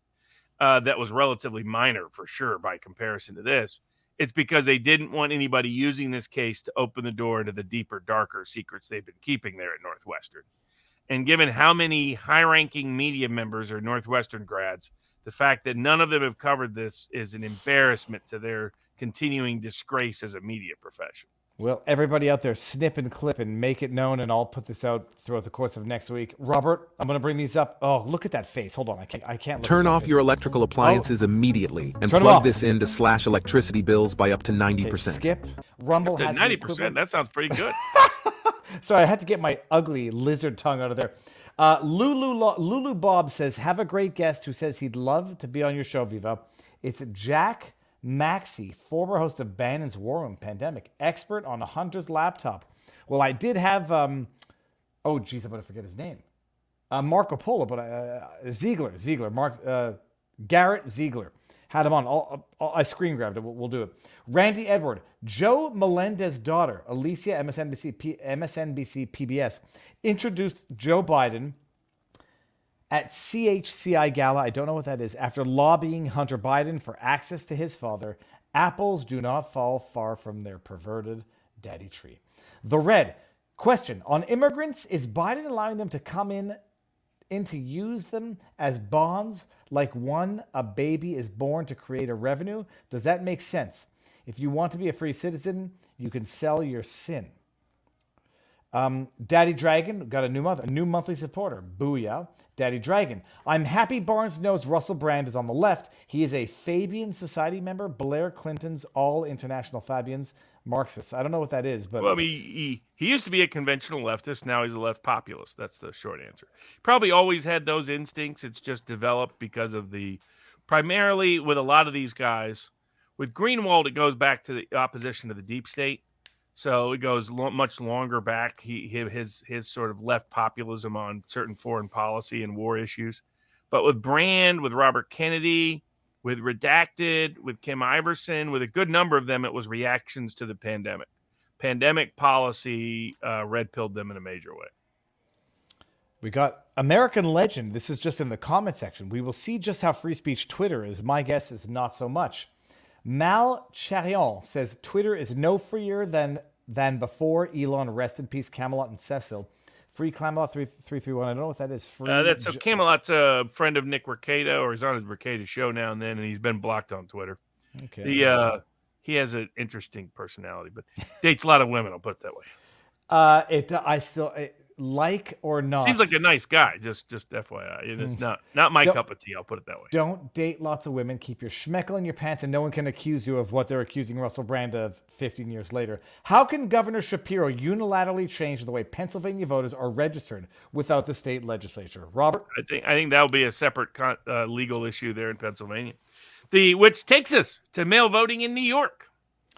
Let me think if I've read the suit. I haven't, Robert. Go ahead and explain it to us, and I'll ask questions. Well, it's why mail ballots don't exist in New York, mass mail-in voting, is because it's constitutionally required that you vote in person unless there's been an explicit constitutionally granted exception to that.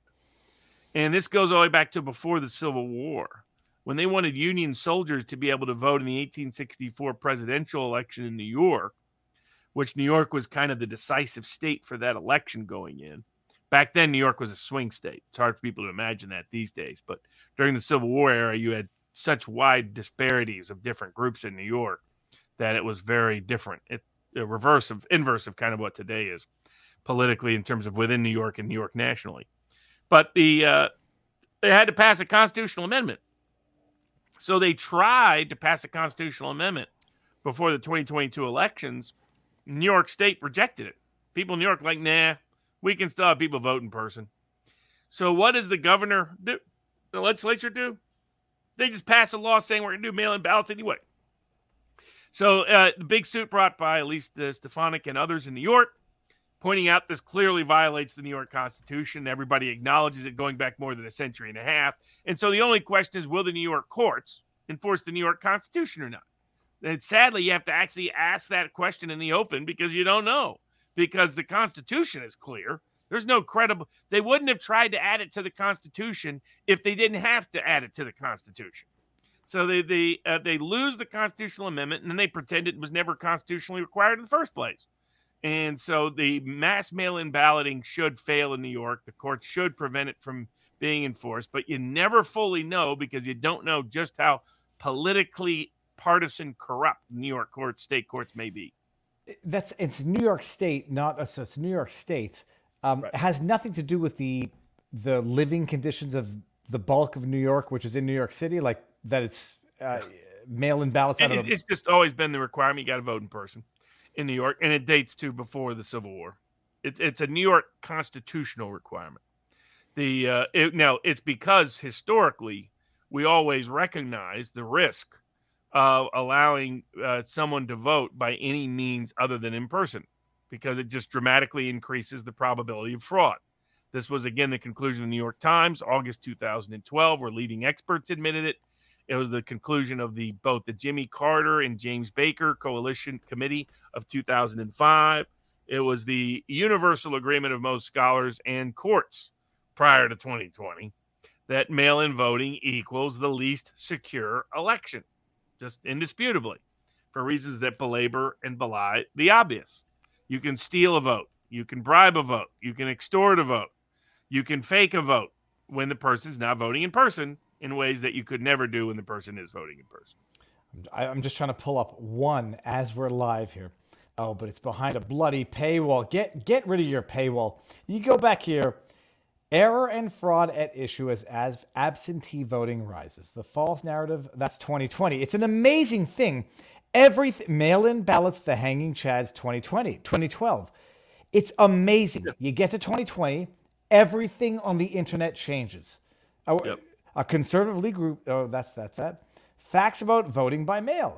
Debunking the myth of voter fraud in mail, 2020. It's crazy. The complete reverse. Yeah, it was extraordinary. There was just mass gaslighting. But credit to them. They're likely, I think they'll win. I don't think the New York courts are so blatantly corrupt, so overtly and openly transparently corrupt. And what difference would it make anyhow? New York's going to vote blue regardless. So why even? Yeah, but it was a huge congressional swing. So it's mostly about the House races. They're trying, and right now New York is getting even worse from a Democratic perspective because of all the illegal immigrant issues, homelessness issues, crime issues. They're losing Long Island. They've always lost, but they're losing by bigger margins. Staten Island. They're losing parts of the Bronx. They're losing parts of Brooklyn. They're probably not losing much of Manhattan, but they're losing a lot of the rest. There are areas that trended Trump in 2020 in New York. So their concern is that at the congressional level, it increases Republican margins even more. If they could do mass mail-in voting, they figure they could defeat that effort in New York and reverse some of those seats. So it's mostly about the House of Representatives. All right, now, Robert, I hear noise. It's 2 hours and 7 minutes in. Do we go over for the remaining stuff to locals? Either way, we got military race-based discrimination. When can the government just seize your stuff and never return it?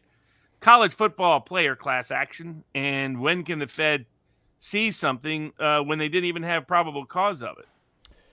Oh, geez. The last one sounds familiar. It's the hemp case from California. Oh, God. They seized the hemp and destroyed $3 million worth of hemp because they said, let's do that. Let's end that here. And then we're going to go over to locals afterwards. Sure. So this is California. Hemp is legal for manufacturing. It's not legal for... Yeah, industrial hemp. Industrial hemp. I forget now how they go and decide that they're going to go raid this person's farm. They go and... a DEA agent said he saw a aerial footage of it.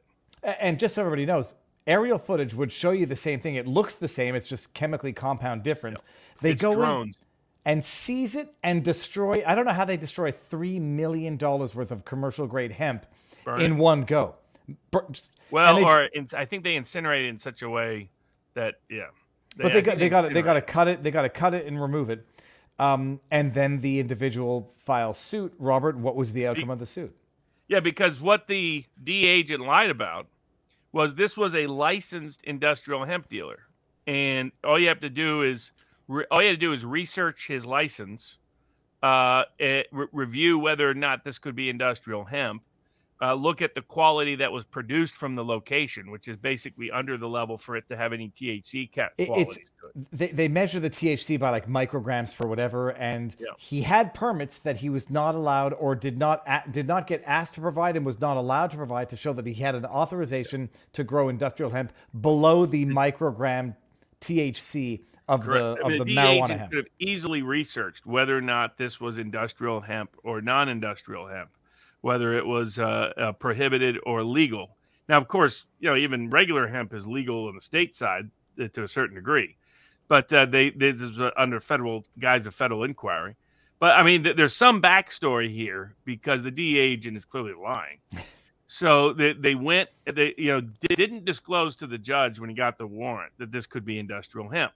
Now the court's kind of letting the judge off. The judge should have asked that question. Judge didn't.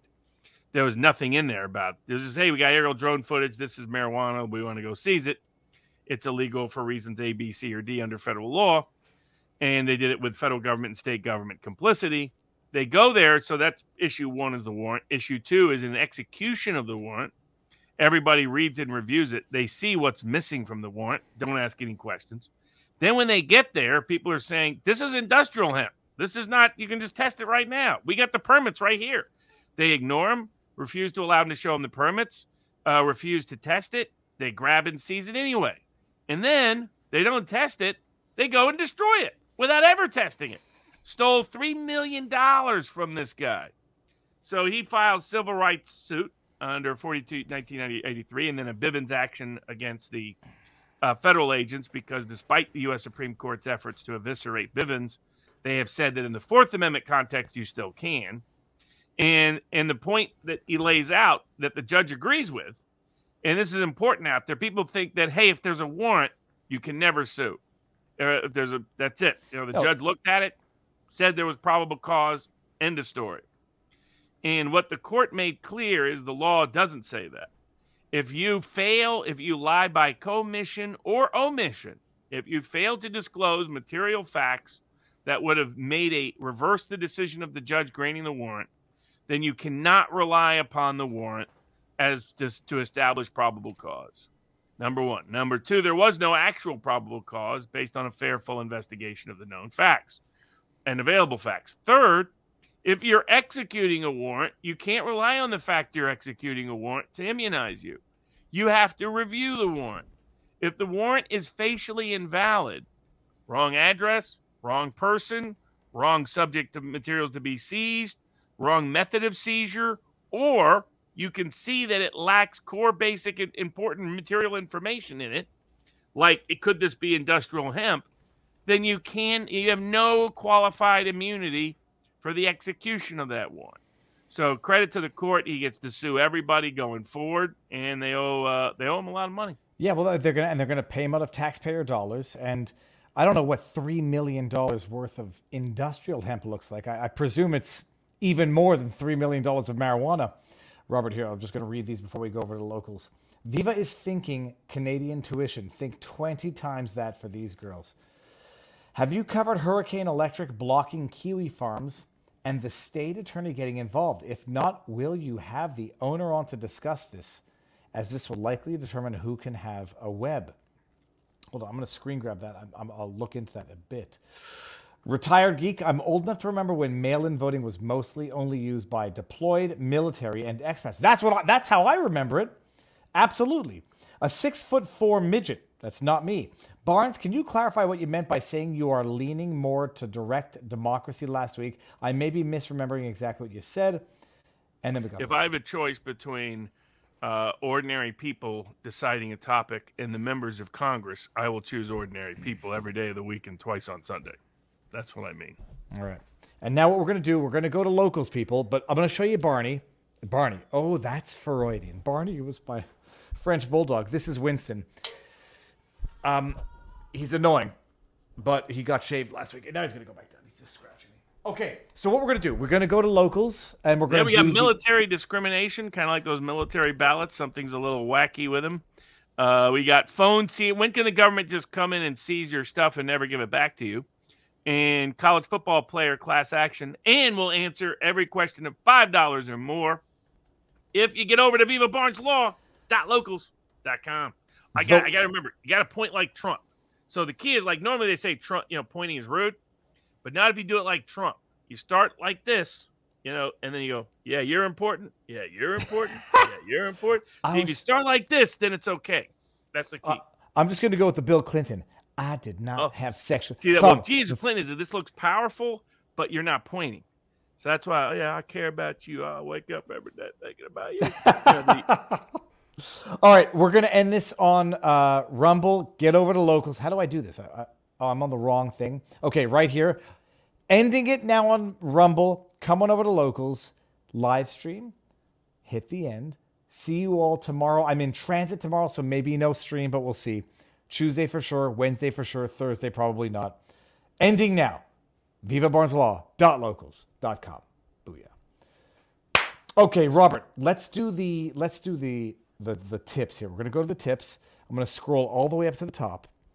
Yael Rivka, $5 tip, says, Viva Fry tonight, Yom Kippur, Tzom Chlal. I may or may not be fasting. I will be thinking about the people I need to apologize to. I got a kid eating a donut. Okay, we're on local, so you can come in and say hi, but I'm reading comments here. This is just so that you know, this is what people see. Here you go. Okay, I'm going to read some of the comments. Hold on. Where was I? Here. So you should be fasting, not eating chocolate. What is Yom Kippur? Remind me. It's the Day of Atonement. Passover? No. It's the New Year. It's the week after New Year. You're supposed to fast and atone for your sins. It's like confession, but it's once a year and not once a week. I once made a mistake at Yale of asking one of my suite mates. I was like, man, there are sure a lot of Jewish holidays. He got so mad. He lectured me. He's like, you don't understand that. I was like, hey, I was just saying. I didn't know. No, and especially they sound so made up. Yom Kippur. Okay, I'm gonna read this here. Is that Hebrew? Is that the language? Yeah. It means Yom. Yom is day, and Kippur is atonement. So it's the Day of Atonement. The Day of Atonement. Man, that sounds like a bad holiday. You got some bad holidays. It's confession, but it's once a year, not once a week. Terrible. I wouldn't have a holiday as Day of Atonement. No, thank you. It's like Day of Shame. Well, I know who I have to apologize to, and I know who has to apologize that I will not forgive, which is itself a sin, but never mind. MK Telephone Man says the fascists are in charge now, so what is the difference? I'm only going to go to the 5 and more just because we have to. S. Red Dallas says, if it can't be fixed by an election because the Republican Party doesn't want Trump to be the nominee, and he's the only one that can defeat Trump. And he's the only one who can defeat Trump. I guess that's the Republican Party. Pam Walker, isn't the border impeachable? Okay. NJ Tana, $20, says, with the problem of who is running the country, would replacing Biden change anything? I mean, if it's changed with Trump or Robert Kennedy, it would. And we got Junkman611, $5. Thank you from bringing 3 hours of sanity every Sunday in this effed up world. Watch Matt Gaetz on Marie Bartiromo. Excellent. Could Gaetz be Trump's VP? Sure. I think he's thinking about running for governor of Florida next. Well, that'll be good. Musk is trying to IPO X, so he is trying to BTO. What does BTO mean? Get income. Get income numbers up at all costs. But be blown out. But he's not going to try to take it back public again. That would make no sense. I don't think so. I think his goal is to make it into WeChat. But that's what he said. He said his goal is to make, and folks who study WeChat understand what he means by that. Mm-hmm. It's not the nicest imagery illusion to use. Bogart63, cheers, gentlemen. Looking forward to a possible meetup in LA. Don't hold your breath for that. I'm going to be lucky if I get out of the hotel room. Jeff Rook says $20. A king used to banish whom he wanted. Now they want that power so they can create the system where everyone's a criminal and the crown chooses who to prosecute. That's my theory. I think we That's pretty much exactly what it is. Then we got Rockahora $5 says, I guess my intended sarcasm, Marie, the absurd arguments put forth by the Solicitor General in Missouri versus Biden. Oh, right. Translate. Yeah. I get what he's saying. Yes. I recognize that you were being sarcastic. I was responding to the general idea that's out there in general. I wasn't. Your question provoked the topic, but we weren't responding necessarily to what you intended by it. And we got Dread Robert says, didn't Peter Thiel invest in Rumble? Monopoly? I don't know. I don't know what's. I don't know if that's public information one way or the other. I don't know that. I like Thiel in many respects. My point is just that all those guys in the tech space, even on the more free speech side, economically believe in monopolies, and they've said so publicly. Monopolies that they can control and profit from. Viva Fry, while I hope you're correct that for Fidel Jr. future, but I think it hinges on conservatives' willingness to exploit this opportunity in the way libs have no qualms doing and the access to public attention. P.S. Were you guys aware that one of Allison Morrow's vids is part of the evidence in the Missouri versus Biden? Yes, I was. The guest she interviewed from the California Medical Ethics Board joined the suit since YouTube removed it at the time. By the way, first half of that question, the conservatives' willingness to allow the libs to exploit stuff. My concern here is that the conservatives are just as in bed with the dirt as the liberals, so there's no incentive to actually hold the liberals' feet to the fire because they're going to be just as guilty. They standing ovated a Nazi. So what are they going to say? We didn't know? That's not a defense. So they're not. I don't think they're going to weaponize this against the liberals. I think everybody has to weaponize this against all of them, conservatives and liberals. I know people don't like that because they want Trudeau and they want PP in, but PP gave a standing ovation to a Nazi war criminal, period. Maybe not a war criminal, a Nazi soldier. Fire of Freedom, $5 says, what are about the Pentagon signing a contract with social media monitoring company? Robert, do you know anything about that? Yeah. I mean, they've been doing that activity for a while. It's indirectly, but not yet fully part of Missouri versus Biden because they're using it for intel gathering. The problem is this. You also have the FBI and other agencies that gather all the data from the data, your cell phone geolocation information. All of that is being publicly sold too, and being sold to the government as well. And that's kind of a problem for people's long-term privacy, security, etc. Tanio says, was California's 2020 election vote unconstitutional because state legislature didn't make it law until 2021? I have no idea. $5 from Gray 101. New World Order. Damn it, I just lost it. New World Order wearing you down? Try the real red pill on bodies. 25% off at InfoWars. The Shadow knows the bureaucratic classes have spent the bulk of the last century doing everything they can to silence populism at home. What they should stop to think about is less a pendulum and more a cauldron of fire. How long can they hold the lid before it opens? That'll be bad for everyone included. We got Pasha Moyer, $5 tip. You set a high bar, Viva. This is just coffee in my coffee mug, but what a mug. And we got that. That's beautiful. Holy cow, Pasha, I had no idea that's what you looked like. Amazing. That's a beautiful beard. Wow. Okay. And then we got Ryan Pod 911, $5. Will the latest polls push the deep state harder to eliminate, quote, Trump? Do the Dems finally push Biden out? Robert, I don't want to even entertain the question, but what do you think? No, because Biden is the only one that's electable against Trump. They don't have a replacement. This fantasy that some people, Newsom is more unpopular. He doesn't help him. Newsom hurts him throughout the Midwest. It may shock people, but your older blue collar Midwestern Democrat still likes Joe Biden.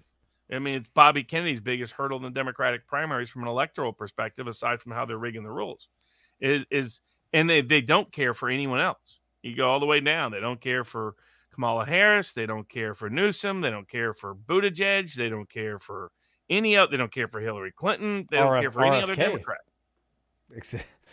Barnes. I mean, they never really even liked Barack Obama that much. I mean, they liked him okay, but not tremendously. So it was older black Democrats that really cared about Obama's nomination. in re-election.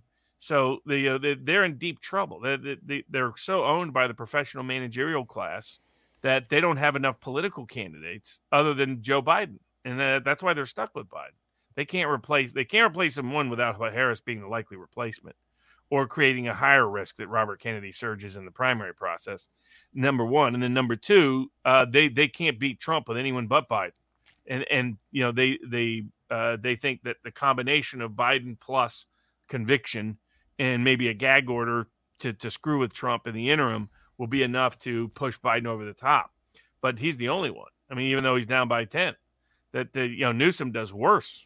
That's what a lot of the Republican analysts out there that think they're going to substitute in Newsom either mostly don't understand who's the institutional source of the Democratic Party power are, but also they don't understand the Democratic electorate. They don't understand the general electorate. A lot of them, like Kurt Schlichter and Steve Deace, they still think it's 2010. They don't understand that older Republican voter is literally dead. The younger generation is a much more populist generation. The only thing keeping the Democratic Party afloat in the Midwest is your older blue-collar Democrat. And right now, the only kind of Democrat they like is a Joe Biden Democrat. And so they're in serious – they can't afford to dump him. If he's dead, they're going to still run him. Nixis or NYXSIS says, why is Abbott not arresting drivers and government agents for human trafficking as soon as they leave the border? It's federal preemption. He can't under the Supreme Court's law, sadly, in the Arizona case. You're not even allowed to enforce federal immigration law. You're not allowed to enforce any law. People forget. Again, it was a decade ago, but Sheriff Joe tried this in Arizona, and they passed laws in Arizona. Supreme Court said, no, you can't do it. Barnes, do you think we're headed for a government shutdown? From Jay Brandt. We should be, but unfortunately, probably not. I would love to see a government shutdown. Yeah, you combine a Hollywood shutdown with a government shutdown, you're living close to heaven. Do you both think they will use illegal aliens as extra workforce to use against the United Auto Workers and to bring down income by American workers? That's from That would be a dumb move if they tried that. But, Tyson Foods just got caught with some child and illegal alien labor. So, maybe that they'd go that route. But it's just one more problem of the Biden administration. And Trump has been ahead of the curve on this because part of the big issue driving the union strikes is electric vehicles. Where the electrical vehicles are produced, the loss of profit concerning those electric vehicles, the ties to China concerning underlying production of those electric vehicles and supply critical essential supplies and minerals and interest for them. And Trump has recognized this. That's why on Wednesday, when we're in L.A., he'll be up in Detroit talking to the union workers because he sees a window of opportunity. It's just one more failure of the Biden administration to picking the environmental types over union workers was a dumb move. It's one of the last private sector unions with real weight in the political scene. Get Brandon Herrera on, commie gun lover. He is running for Congress to replace anti-commie gun lover. Because I think hasn't Herrera been on, or has Herrera not been on? No, Herrera's not been on for sure. But I'm thinking I'm thinking of Straka. I screen grabbed it. Okay, that's it. We got it now. We'll see if maybe we can snag out there at the in LA. See if somebody interesting shows up. Maybe grab Don Jr. Ask Dave Rubin if he wants to confess his sins over supporting DeSantis. He doesn't. Rubin is there. Rubin's going to be there at least for Wednesday, and Don Jr. I'm going to ask. Salty Cracker lives right up the road. Maybe he'll come down for this one. He hates to. He's like a real. He's more of a recluse than I am, but it'd be fun if he would swing down. I'll DM him. We got Patrick B19. Did you see ABC panel losing their mind over the new ABC poll showing Trump versus Biden numbers? I think Donna Brazile actually admires Trump. Well, she always has. I mean, she's who she is politically, but she's never been one of those people that's like so blinded by Trump hatred she can't see the writing on the wall. She's just a political actor, but less, but not as blinded as some of her colleagues. We got Don's wife says, what are your thoughts about the Braver Angels organization creating opportunities for civil discussion between leftists and conservatives? And there's interesting. I was unaware of it. I've opened it up. I'll look at it afterwards. And we got Tim Good says, apparently DeSantis said if he were POTUS, he would allow states to defend the border. Can this be delegated? Robert, I think the answer is no. Unfortunately, not under current existing law. Susie C says, does Paxton have the ability to stop the migrant city being built in Texas that will lead to migrants being able to vote as Dems turning Texas blue?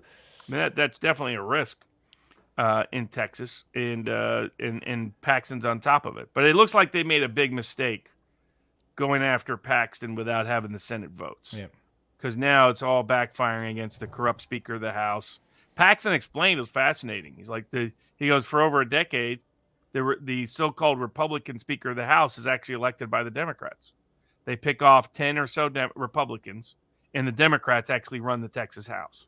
It's like, that is the most insane. But it shows you how corrupt any party touched by the Bush family is. That's a Bush family legacy there in Texas. And it's more example of that. Okay, now this could be the last one. This will be the last one because you got to do the last few subjects, and I've got to go eat dinner and get ready to travel. If the Supreme Court made the ruling that the border and federal supremacy, should the current Supreme Court not bring that ruling up for review like yesterday, considering how dire it is? Many of them went along with it. So that's the problem. There isn't a majority on the court to overturn that. Okay, boy. Okay, Robert, what do we have left? Because you're going to have to field it. So finally, as I was predicting way back at the time the affirmative action decision came down, that it would extend way past the university campus based on the logic and law cited by Justice Thomas and Justice Gorsuch. I remember that. I remember you saying that, Robert. And so now it is also extending and expanding to the military. So they've now brought class actions because the military engages in racial favoritism and racial quotas and racial preferences. And the same, and gender as well. And that's clearly a violation of the Constitution. So the military's one key pillar of the military's woke policies is on the clock and will soon be out. So that it's good to see this continue to extend to returning to a colorblind constitution and thereby a colorblind country. On the phone seizures, this is a D.C. case from the Black Lives Matter protest. But it's interesting that it's shocking that a D.C. court believed this. So in D.C., when they seize let's say they arrest you, they can seize certain things incident to arrest. This includes your phone. Now, they can keep your phone only to the extent they need it for investigatory purposes. Generally speaking, these days, you can get a warrant to search the phone. Seizure of the phone is no right to search it. You can only search it if you go get a warrant. But the warrant allows you to search it very quickly, very easily, copy all information, and give back the phone without damaging it. But what they were doing in D.C. is they were not doing that. They were never searching the phone, nor never returning the phone. They were just keeping the phone for months and months and months on end. So they properly brought suit, but the federal district court, in another crazy logic, said that the Fourth Amendment, because there's all these cases, Supreme Court and other cases, that say when you see something under the Fourth Amendment, once its investigatory purpose is gone, you have to return it. You can no longer search it or seize it. The district court interpreted that to mean that, well, if you have no investigatory purpose at all, then you can keep it. It's like, what? That isn't what they meant on that. But that is, in fact, how the district court interpreted it. So it's going up to the D.C. Court of Appeals. And the Fourth Amendment is about your right to be secure in your persons and papers. And that means they don't get to seize it in the first place. They don't get to search it ever without meeting probable cause standards. And they have to return it when it's no longer necessary for their probable cause to keep.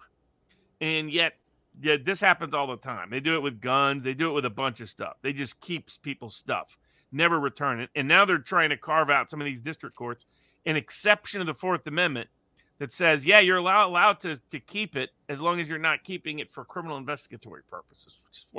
Then you have to return it. It's like the case I had before the 10th Circuit, where one of the logics in the 10th Circuit is you're allowed to shoot and execute somebody, shoot somebody in the back, or just randomly shoot people. In my case, they shot a bunch of police officers, shot over 60 bullets into an occupied car at 3 different stops without knowing whether the people were even criminals, without having any basis to believe they were armed. In fact, they weren't armed or anything else. And of course, they killed one, paralyzed another, injured a third. And yet in the 10th Circuit, it's like, well, if they weren't stopped yet, then you can shoot at them. It's like, what? I mean, the point is that you can't seize someone and use excessive force. By definition, it's excessive force when you had no basis to even seize them. But, it's the same kind of logic that's going on in some of these courts where they find every excuse in the world to pardon extraordinary and extreme government malfeasance and misconduct. But hopefully this case, they clarify it. Maybe it goes up to the U.S. Supreme Court, and they make clear that the Fourth Amendment means you can't search, seize, or keep somebody else's property when it no longer has probable cause for you to have it. If it ever had it to begin with. Bacon Seeds $5 says, commie gun lover, meaning AK platform. And then F Sterling 91 says, Brandon Herrera likes AK-47s. That's what he means, commie gun. Okay, fine. Look into trying to do a cyber. Oh, right. Yeah, I get it. Nick Freitas, Virginia House delegate. He did an interview with Sean Ryan. It was lengthy. I'm gonna open that too. Freitas. We might actually be related. I'm gonna keep that on pause. And I think that Republicans don't always vote as bloc is why Texas has Democrats pick speaker. Okay. Yeah. The last case is a college football class action case by the players. The reason why players have the right for notice, image, or NIL, I forget what N means, but the right to use your image and likeness and monetize it was forever prohibited. The reality is that the college system, South Park made fun of it years ago by referring to it as a slave system, where Cartman's running around like a plantation owner. He's like, oh, you're right, not slave, student athlete, right. I get it now. That's the reality of how the system works. It makes tons of money for everybody except the player. The courts finally recognize the NCAA, as Brian Bosworth called him, as the National Communist Against Athletes, is a monopoly violating antitrust laws that is engaged in anti-competitive behavior, restricting the labor market for great athletes, especially, but athletes in general.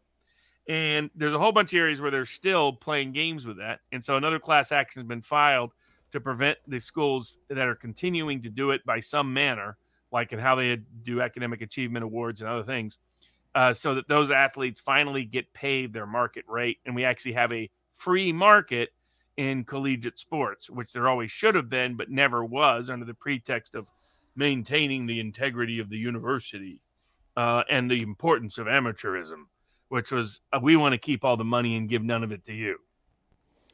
Robert, I missed a bunch of chats here.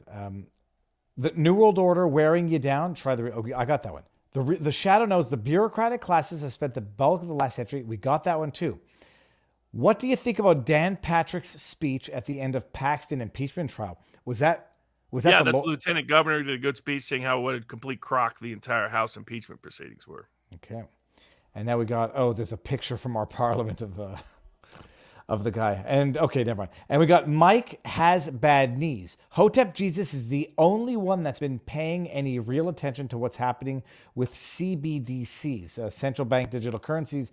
Any chance to do another interview with them? For sure. I like him a lot. I'll reach out. Hold on. Screen grab. Tanio says, what happens when you can't afford to appeal a gag order? No. Bacon Seeds $5 says, everyone seems to think Michelle will sweep in and save the Dems from a Biden loss to Trump. How? She's not Barack Obama. Doesn't have anywhere near the same appeal. Hates campaigning. Hates ordinary people. Again, she's less popular than Biden. And that's what people aren't processing. They're focusing on Biden's unpopularity, not recognizing there's no Democratic substitute that's more popular. That's why he became president the first time. Butch Connor says, Big Mike scares me if he runs. And now, Ed Stor, I missed this before, but thank you for letting me know. Robert Barnes, SCOTUS decision on affirmative action, plus the letters from all the attorneys generals caused by company to retract their woke training. Exclamation point. And then we got, okay, so I had refreshed it before then. Okay, now I hope we're not going to miss any because we have to end this now. Would the Woner of the Trump Taj Mahal have won the 2020 election had he played the Charlottesville Nazi smear as suggested by the professor at the Trump Taj Mahal? There's a video link to that. And Brandon, that's it. Okay, we're good. We did it. I think. Do I have to refresh this? Robert, am I going to see you in California? Maybe. So the Rumble's extended the invite, so It's not too far, so maybe I'll get out there. So you're saying there's a chance. I'm hoping somebody else is of interest there because the people on the debate stage are not. No, you walk the crowd and say hello to the Marjorie Taylor Greens, and Vivek might, we'll see. Yeah, Vivek would be interesting. Maybe run into DeSantis, say, what's it like to blow up your career? And did the Murdochs really pay you $10 million to do it? Did they? Brett Kavanaugh grabbed my penis, and that's Michelle Obama. Okay, let me go back to the tips. I think we got everything, people, and plus I got to eat, I got to pack, we got to be out. If items have to be returned after not need for investigation purposes, will this include confiscated money? Well, I guess not, Robert. We've discussed that LA case that's going on in that regard. But yes, it does concern that. Okay, we're ending this now, everybody. So stay tuned. It's going to be an amazing week. Robert, we'll say our proper goodbyes. Locals, thank you very much. Everyone watching this on replay, enjoy it. VivaBarnesLaw.locals.com. Viva Fry for merch. It's the best merch. It's the best merch ever. A piece of history. Enjoy the night. See you all next week. Peace out.